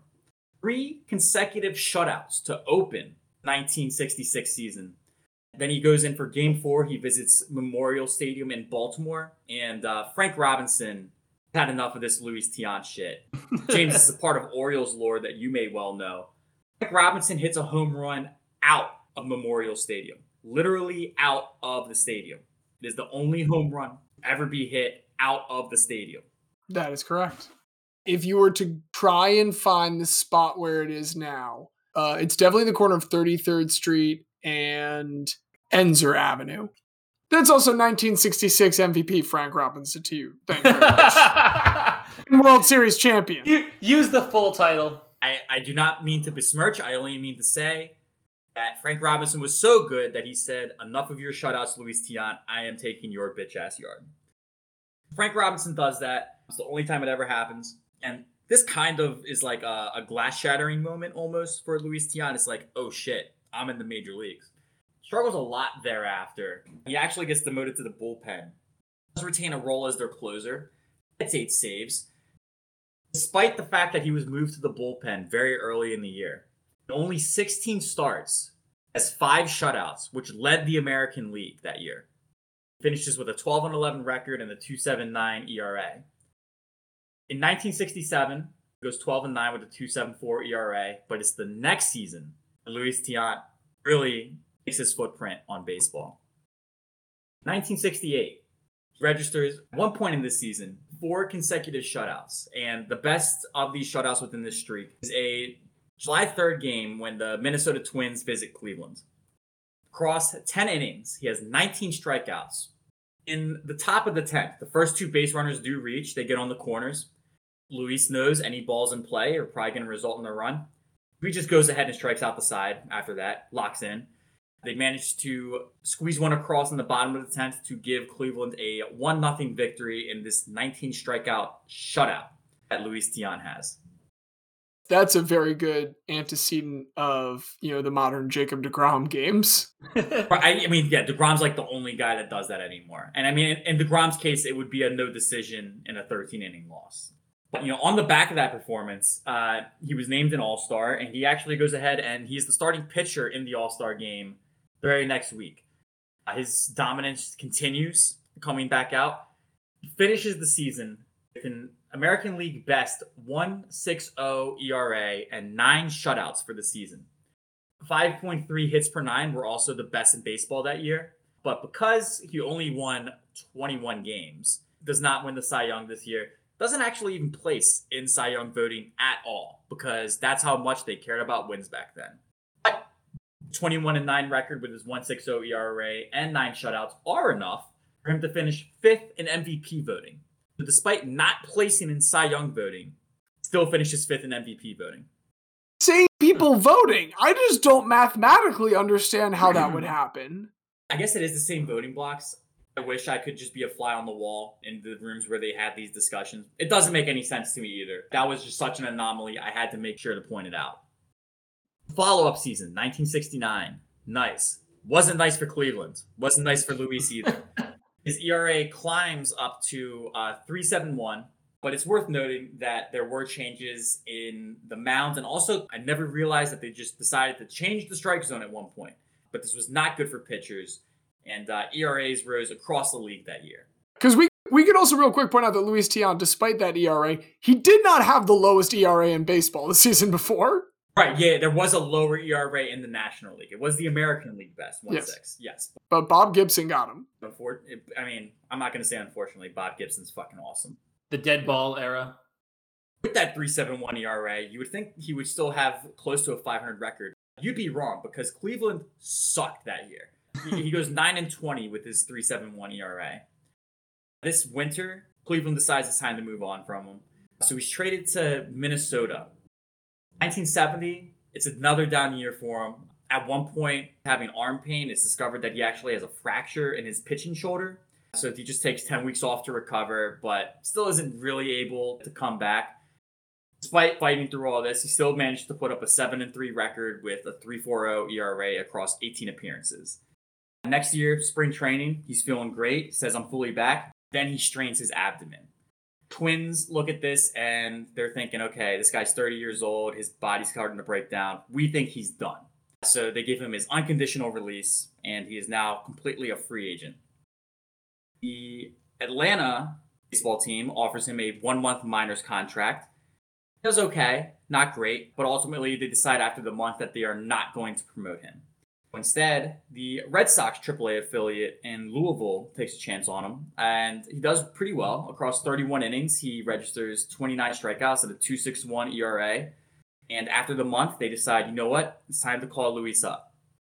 Does not do very well at all in Boston in his first season.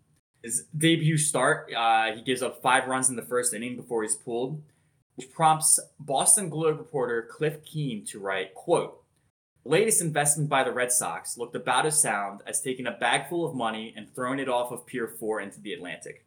People like to think sports media is toxic now. People don't realize how much shade these sports writers were throwing back then." He goes on to lose his first 6 decisions in Boston, and he eventually gets relegated to the bullpen again. Following this season, most Boston media is thinking, okay, he's probably going to be let go of, but he's actually kept aboard in what I'm going to dub the utility pitcher role. We need a spot start, send Luis out there. Starter got shoved, we need somebody to eat some innings, Jordan Lyles style. We're going to send in Luis. But also, we need to close out the game, bring in Luis. Does a little bit of everything. After he has some success, they decide to give him back his spot in the rotation, start of August. First 2 starts back in the rotation. He beats the Orioles in both of them. Then he goes to Comiskey Park and gets a 2-hit shutout against the White Sox, which officially cements his spot back in the rotation. And on the back of some of the momentum of Luis's resurgence, Red Sox are starting to make a move. They were well back in the pennant race, but now they're starting to climb back into it. They have a massive doubleheader at Fenway with the Orioles. So this is a massive series for the Red Sox. And they managed to take game 1, so now the crowd is really revved up to potentially take game 2 and sweep both legs of the doubleheader. Luis is already a fan favorite because of his redemption arc here, right? He sucked when he first came up. He's been able to prove himself. He's now back in the starting rotation. As he walks out to the bullpen between games, the crowd is already chanting his name. Luis, Luis, Luis.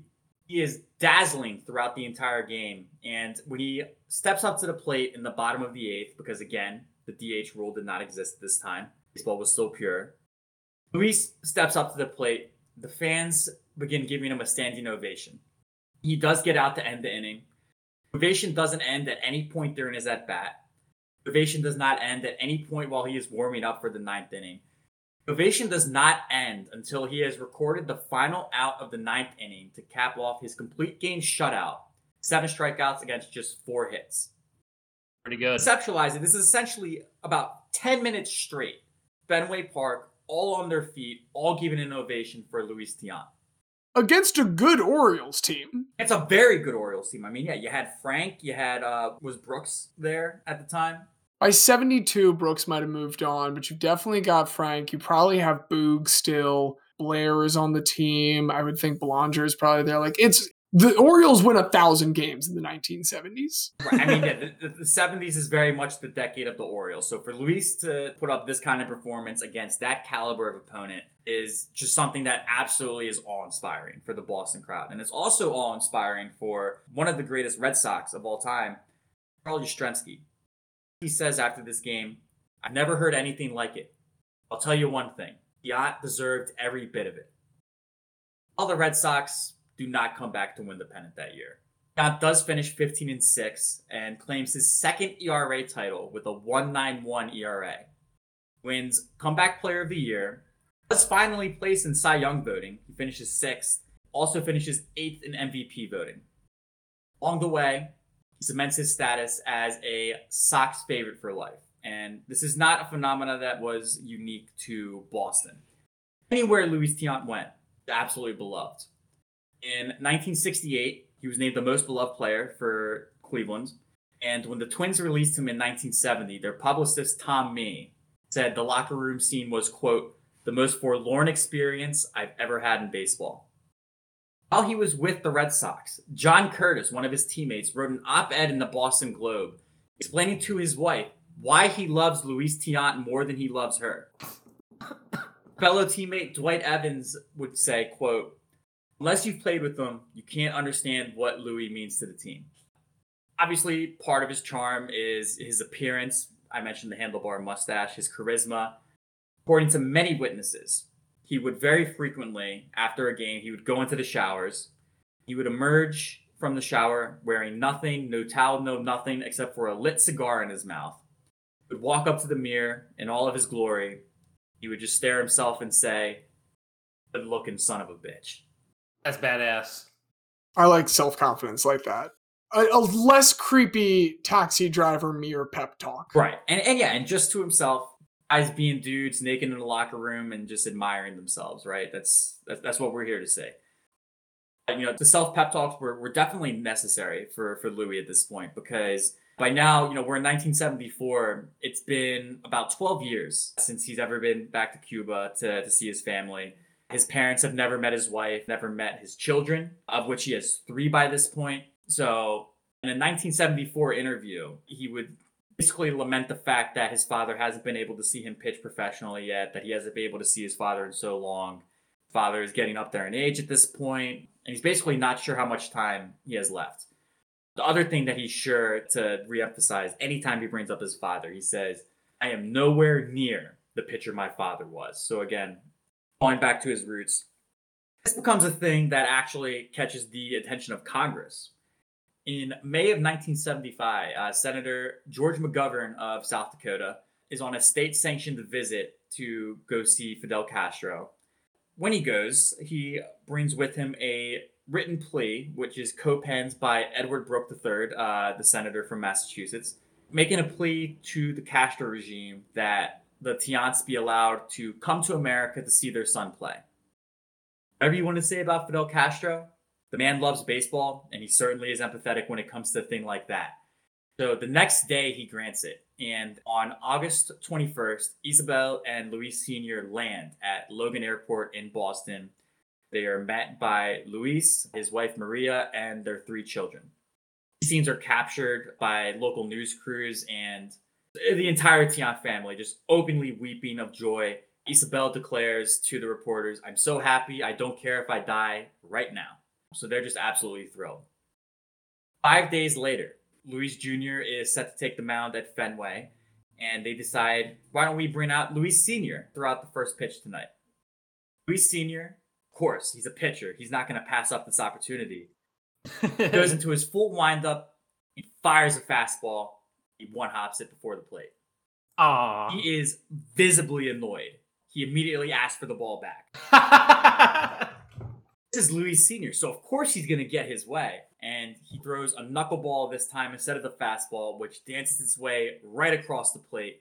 The fans give a massive ovation for Luis Sr.'s first pitch. Luis Jr. would say afterwards, Dad told me he could go 4 to 5 innings for us anytime we need him. The whole family just oozes confidence. Whole family, and to be able to go on the journey that Luis Jr. has been on, you need to have self-confidence. So certainly he got that from his father, and the scene is sent for Luis Jr. to take the mound, and Luis Jr. does not do too well that night. That whole season was somewhat of a struggle. In fact, you know, local reporters are kind of lamenting the fact, like, man, Luis Sr. could have made it up here just a year earlier. He could have seen his son in all his glory, but he kind of looks like he's over the hill now. But, you know, this wasn't like it was a one-off thing. He has to go back to Cuba. The Tiant family stays united in Boston for this entire season. After that bad performance on the night that his father throws out the first pitch, he takes 10 days off, and he bounces back with 7 2/3 of no-hit ball on September 11th. Again, with Luis Sr. in attendance. Asked Luis Sr. afterwards, like, your son could have had a no-hitter if it wasn't for that lucky hit, but game recognized game. Luis Sr. said, don't tell me anything about a lucky hit. It was just a nice piece of hitting by that guy. But, we're going to go forward from September 11th and in a 5-man rotation. I'm just going to bring us forward to September 16th. September 16th goes down as one of the beloved games in Fenway Park history. The Orioles are in town. They're knocking on the door. They're just 4.5 back of the Red Sox. And they're sending Jim Palmer to the mound. Sox, of course, have to respond with their own boy, Luis Tiant. He's been struggling all season. This night, it doesn't matter. Capacity for Fenway at this point is 35,000. 40,000 stuff in the Fenway to witness this game. Luis does not let them down. He turns back the clock, and as the Luis chants once again ring through Fenway, puts up a 5-hit shutout and a 2-0 victory over those Orioles. On the back of this, and on the back of a couple more strong performances for Luis to close out the season, they go on to the ALCS. He opens this with a 3-hit shutout, which leads the way for the Sox to sweep their way and make it into the 1975 World Series. Starts game 1, and a 5-hit shutout powers the Red Sox to a game 1 victory, and they go up 1-0 on the Reds. Now, coming back for game 4, they've managed to drop game 2 and 3. So in a crucial game 4, Luis has perhaps his grittiest performance of his entire career. In almost every inning, he's getting himself into jams, getting one run across here and there. After throwing 163 pitches, he logs the complete game victory in a 5-4 win to draw the series even at 2 with the Big Red Machine. Game 6, we're back at Fenway. The Red Sox are down 3-2. Luis Tiant is gifted a 3-0 lead. Fortunately, it's just not Luis's night. He's up being pulled when they are down 6-3 now to the Reds. And this is the game that goes on to be one of the biggest in Red Sox and honestly MLB history. Carlton Fisk bails out Luis Tiant by waving the ball fair down the left field pole, forcing a decisive Game 7, which, your baseball history, for sure the Red Sox did not win that game. So the Reds win the 1975 World Series, and the Tiant family basically decides at this point, we got a pretty nice life up here in Massachusetts. The whole family's here. We got grandkids. Might as well just stay. So the Tiant family stays up for the whole 1976 season as well. Luis has another good season, 21 wins and a 3.06 ERA, and he qualifies for his second All-Star game. At this point, it's basically decided the Tiants are going to stay together for as long as they possibly can, and unfortunately, it was not for much longer at this point. Following the 1976 season, in December, Luis Sr. has been dealing with a lung illness. He does ultimately succumb to this illness in December of 1976. 2 days later, his mother, who was not ill at all, also passes away. So in the span of this one off season, in about 3 days, Luis loses both of his parents. But thankfully, through the lobbying of the U.S. government, and this will be the only time that I will sing the praises of the U.S. government on this podcast, but they're able to reunite this family through collaboration with the Castro regime. And the sadder ending would be if Luis Sr. and Isabel passed away down in Cuba and never got to see him. So, at least we get these beautiful moments. At least we get to see Luis Sr. throughout the first pitch. Despite that tragedy, Luis Jr. todavía tiene más mierda para probar. 1978, they're in quite a tight race with the New York Yankees for the pennant. They're trailing by 2 games with 8 games left to play. Luis Tiant knows the situation when he takes the hill in Toronto, and he says, if we lose today, it will be over my dead body. You'll have to leave me face down on the mound. Walk is cheap. Walk is better. He doesn't walk anybody in this game, actually. He goes out and leads Red Sox to victory. Sparks an 8-game winning streak to close the season. And on the last day of the season, the Yankees have also been hot. The Yankees win 6 of 7 going into the last day. So with just the 1-game deficit, they know we need to win and we need the Yankees to lose, and we can force this 1-game playoff. He goes against the Jays, and with all the money on the line, as he has done so consistently for the Red Sox, goes out and pitches a 2-hit shutout. The Yankees lose, which forces a 1-game playoff, Fenway Park. And Xavier, if I say the initials, you're going to know what I'm talking about. BFD. Bucky fucking Dent. It's a good Bucky fucking Dent for the Yankees because Bucky fucking Dent hits that 3-run homer despite being a career slap hitter to sink the Red Sox. Obviously not against Luis. Luis pitched on the last day. He does not pitch in this game. Maybe it would have been better if they just lost and they don't have to suffer through Bucky fucking Dent. But at any rate, when the money was on the line, there was nobody that the Red Sox wanted on the hill more than Luis Tiant. And time again, he just delivers. The locker room realizes this. The clubhouse realizes this. Management does not realize this because Luis is now 38 years old and they think that he's not worth his contract demands. Free agency is becoming a thing in baseball at this point. So they let Luis go to free agency and he signs with New York Yankees. Yankees were the only team that were offering him what he felt he was worth. Teammates do not hold this against him. They hold it against management. Dwight Evans and Yastrzemski both say they openly wept once they heard the news. Yastrzemski would say, quote, management tore out our heart and soul. Without their big game pitcher, the Red Sox do not sniff contention again for some 20 years. Always management's fault. Always blame management. Now, again, he was 38 years old at the time, so he gets his big contract. This is kind of the end of any real drama within Luis Tiant's career. He would play 4 more years, spends 2 with the Yankees, enters over to the National League for 1 year with the Pittsburgh Pirates, and finally ends his career at 41 years old with one last season playing for the California Angels. Luis retires with a career record of 229 wins against 172 losses with a 3.30 ERA. 187 complete games versus 484 games started. Pretty good. About 40% of the times that he takes the hill, nobody else has taken the hill that day for his team. That just makes it all the crazier to me that he got put in the bullpen at any point because that ability to soak up innings just seems like such a fucking asset. Why would you ever put that in the bullpen? My goodness. Right. I mean, it is important to remember in context as well that teams didn't care about the long-term health of their pitchers. A lot of guys were pitching a lot of complete games, but it is still something you need to do. It's still very impressive. To your point with the bullpen, tenure, James, he also logged 49 career saves. For my money, one of the greatest pitchers to not make the Hall of Fame, he actually never went above 30%, which seems insane to me. And I think this is one of the things where people get too caught up in the stats. 229 to 172 and a 3.30 ERA. It's definitely Hall of Very Good worthy. Maybe not necessarily Hall of Fame worthy, but as I tried to spell out as best as I could in recounting Luis Tiant's story, every time that the Red Sox needed a big game and they needed to send somebody out there to handle the pressure situation, they always called on Luis Tiant and he always delivered.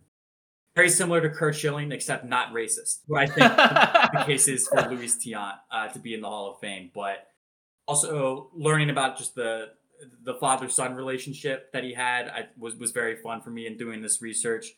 Always deferential to say, like, hey, look, I am the second best Luis Tiant to ever pitch. Best is my father. To always be deferential for that. And the fact that he was able to have that moment with his father throwing out the first pitch at Fenway. Being mad that at 69, he threw a fastball in the dirt and then demanding that he get a second pitch. And of course they gave it to him because he's the father of Luis Tiant. Are you going to say no? That is my pitch for Luis Tiant. I always read it as Luis Titan. When I was first growing up, I would always read like the baseball books that they had at the library. So a little bit of dyslexia by young Diaz there, but we were able to set the record straight. Luis Tiant, his beautiful handlebar mustache and his cigar in his mouth, a beautiful son of a bitch. Beautiful son of a bitch. The beautiful bigote, Luis Tiant. No, it's an excellent pitch, much like many of the ones that he threw. You did pick a lot of specific, like, hey, fuck the Orioles moments. Like, you picked some very explicitly, I know you gave me that one, Frank Robinson. I appreciate that. That was a lot of anti-Orioles. Here's the thing. This is complimentary to the Orioles because anytime that they were going against that vaunted franchise, the 70s Orioles, they said, we got to send Louis out there. Louis is the only guy that we trust to deliver against this team. He just did it time and time again. Big-time players step up in big-time games, and Luis Tiant had a big-time mustache, and he had some big-time games. Do you like the big time mustache? Pues, nosotros tenemos nuestros tres hombres. There is no Spanish word for tribunal, so we'll go ahead and return to English as we have the tribunal return to decide between these three. As much as I'm goofing about, Carlos Ruiz was fascinating to me, specifically for this electrifying rookie season that just gets absolutely squandered by the MLS. Like, MLS, what are you talking about? You want to not be the retirement league, and you don't know what to do with this incredible guy. And as you said, Xavier, twice, it was the freak occurrence of, a national hero wants to come play for this franchise, so we got to make room for it. But my goodness, not Chooch Carlos Ruiz is my front runner initially. I am obviously biased. I am a big fan of Guatemalan Carlos Ruiz and his ability to just score goals pretty much wherever he goes. He'll score some goals. His willingness to go from Guatemala to Greece, I think, is one of the things that I found like the most interesting, because that is not where you would expect. Because I mean, at least nowadays, MLS is a big league for Central America and South America, where a lot of players will go there first in hopes of getting some eyes on them so they can make the jump to Europe. I wish I could have found out what was the connection between Municipal, Guatemala, and Greece. Like, how did Greek scouts from the Greek Super League be like, ooh, we need to get this guy on loan. Let's call up Guatemala. I wish I could find that out. I might have to just email or message Carlos Ruiz to see if even he knows, because I am fascinated by that idea. I feel like with the Greek league, like, you really need to dig deep. Like, you're not going to be able to scout and recruit from like the most common talent pools. So numbers themselves jump off the page. I mean, I don't think you even needed to necessarily have a scout. Be like, he had how many goals in how many games? Okay, that guy can play. You said it's not like there's a roaring Guatemalan soccer scene, at least in terms of being competitive with the other nations. So it seems like the kind of place that a Greek team be like, yeah, we could probably afford a Guatemalan soccer player. Affordability feels like it's probably right up there. It's a factor. I get some jewels from Central America. Yeah, my pitch for Scott Gomez would just be, as unique as El Pescadito's career is, being the first Alaskan American hockey player, it floors me. It absolutely floors me. And then for the first Alaskan American hockey player to come from as far away from Alaska as you could possibly get in North America, yeah, his parents' lineage, it's just fascinating to me. I just absolutely love that. Being the first of anything is always tough. I mean, to your point, James had to deal with several slurs being hurled his way from the time he's in juniors, which, like, fuck you if you're calling a little kid a spick. Like, what the fuck is wrong with you? Man, remember when Philly told him to drop the chalupa? Listen, I love my city. It can be very ist. It can be several ist, and racist is one of them. You can just like pick a noun and put it in front of ist, and you can find someone in Philly that fits that description. So, I mean, I think we have quite the trio here. It's tough for me to even say if I'm leaning any one way or the other. It's like very neck and neck to me. I'm curious where you're leaning, Xavier. So I like Luis Tiant a lot because I like the self-confidence. I don't know, I just really like not Chooch Carlos Ruiz. I very much enjoyed Guatemalan soccer, which is not a thing that even me, person who loves soccer from all over the world, was too familiar with. But it made me remember, oh yeah, I did see him in CONCACAF qualifying for like 20 years. He was just always there for Guatemala, and he just was randomly popping up in MLS every couple years. I was too young to watch the 2002 LA Galaxy, but I saw him score for the Union and for DC and for Dallas and in like the 2010, 2014, and 2018 World Cup qualifying cycles. And the fact that he was playing for 10 plus years before then, scoring a bunch of goals, and we still think that he can come back and be the best Guatemalan right now, the ageless wonder.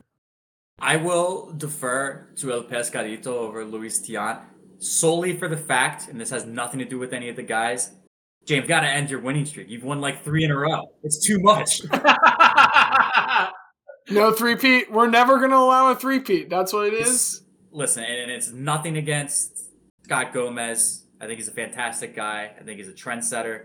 I'm a little jealous. I always am mad that I didn't get into ice skating earlier in life. I feel like I have a good mind for hockey. Could have been something there. So Scott Gomez is kind of my hockey alter ego. I'll put it that way. How does that feel? He's who I wish I could have been.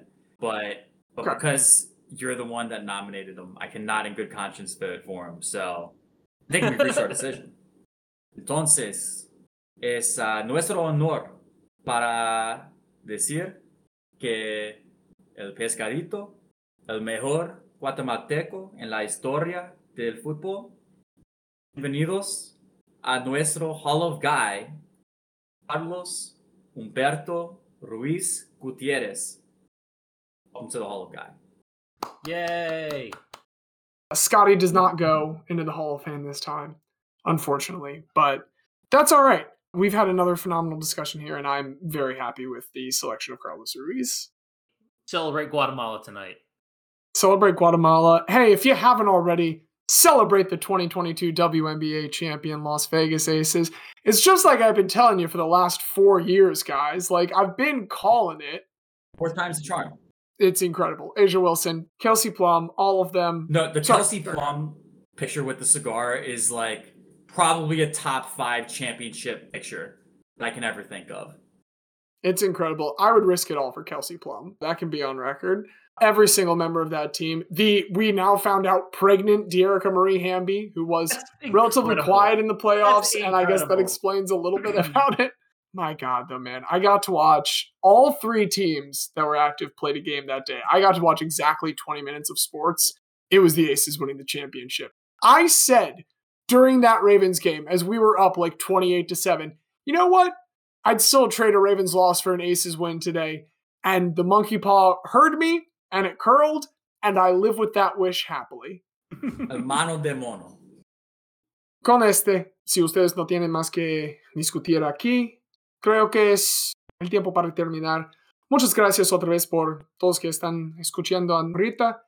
Fue un otro episodio de Recuerde ese hombre. Yo había sido James. I am the fan of the team that won a game despite being down 13 with 1 minute 55 seconds last week. Special guest Xavier.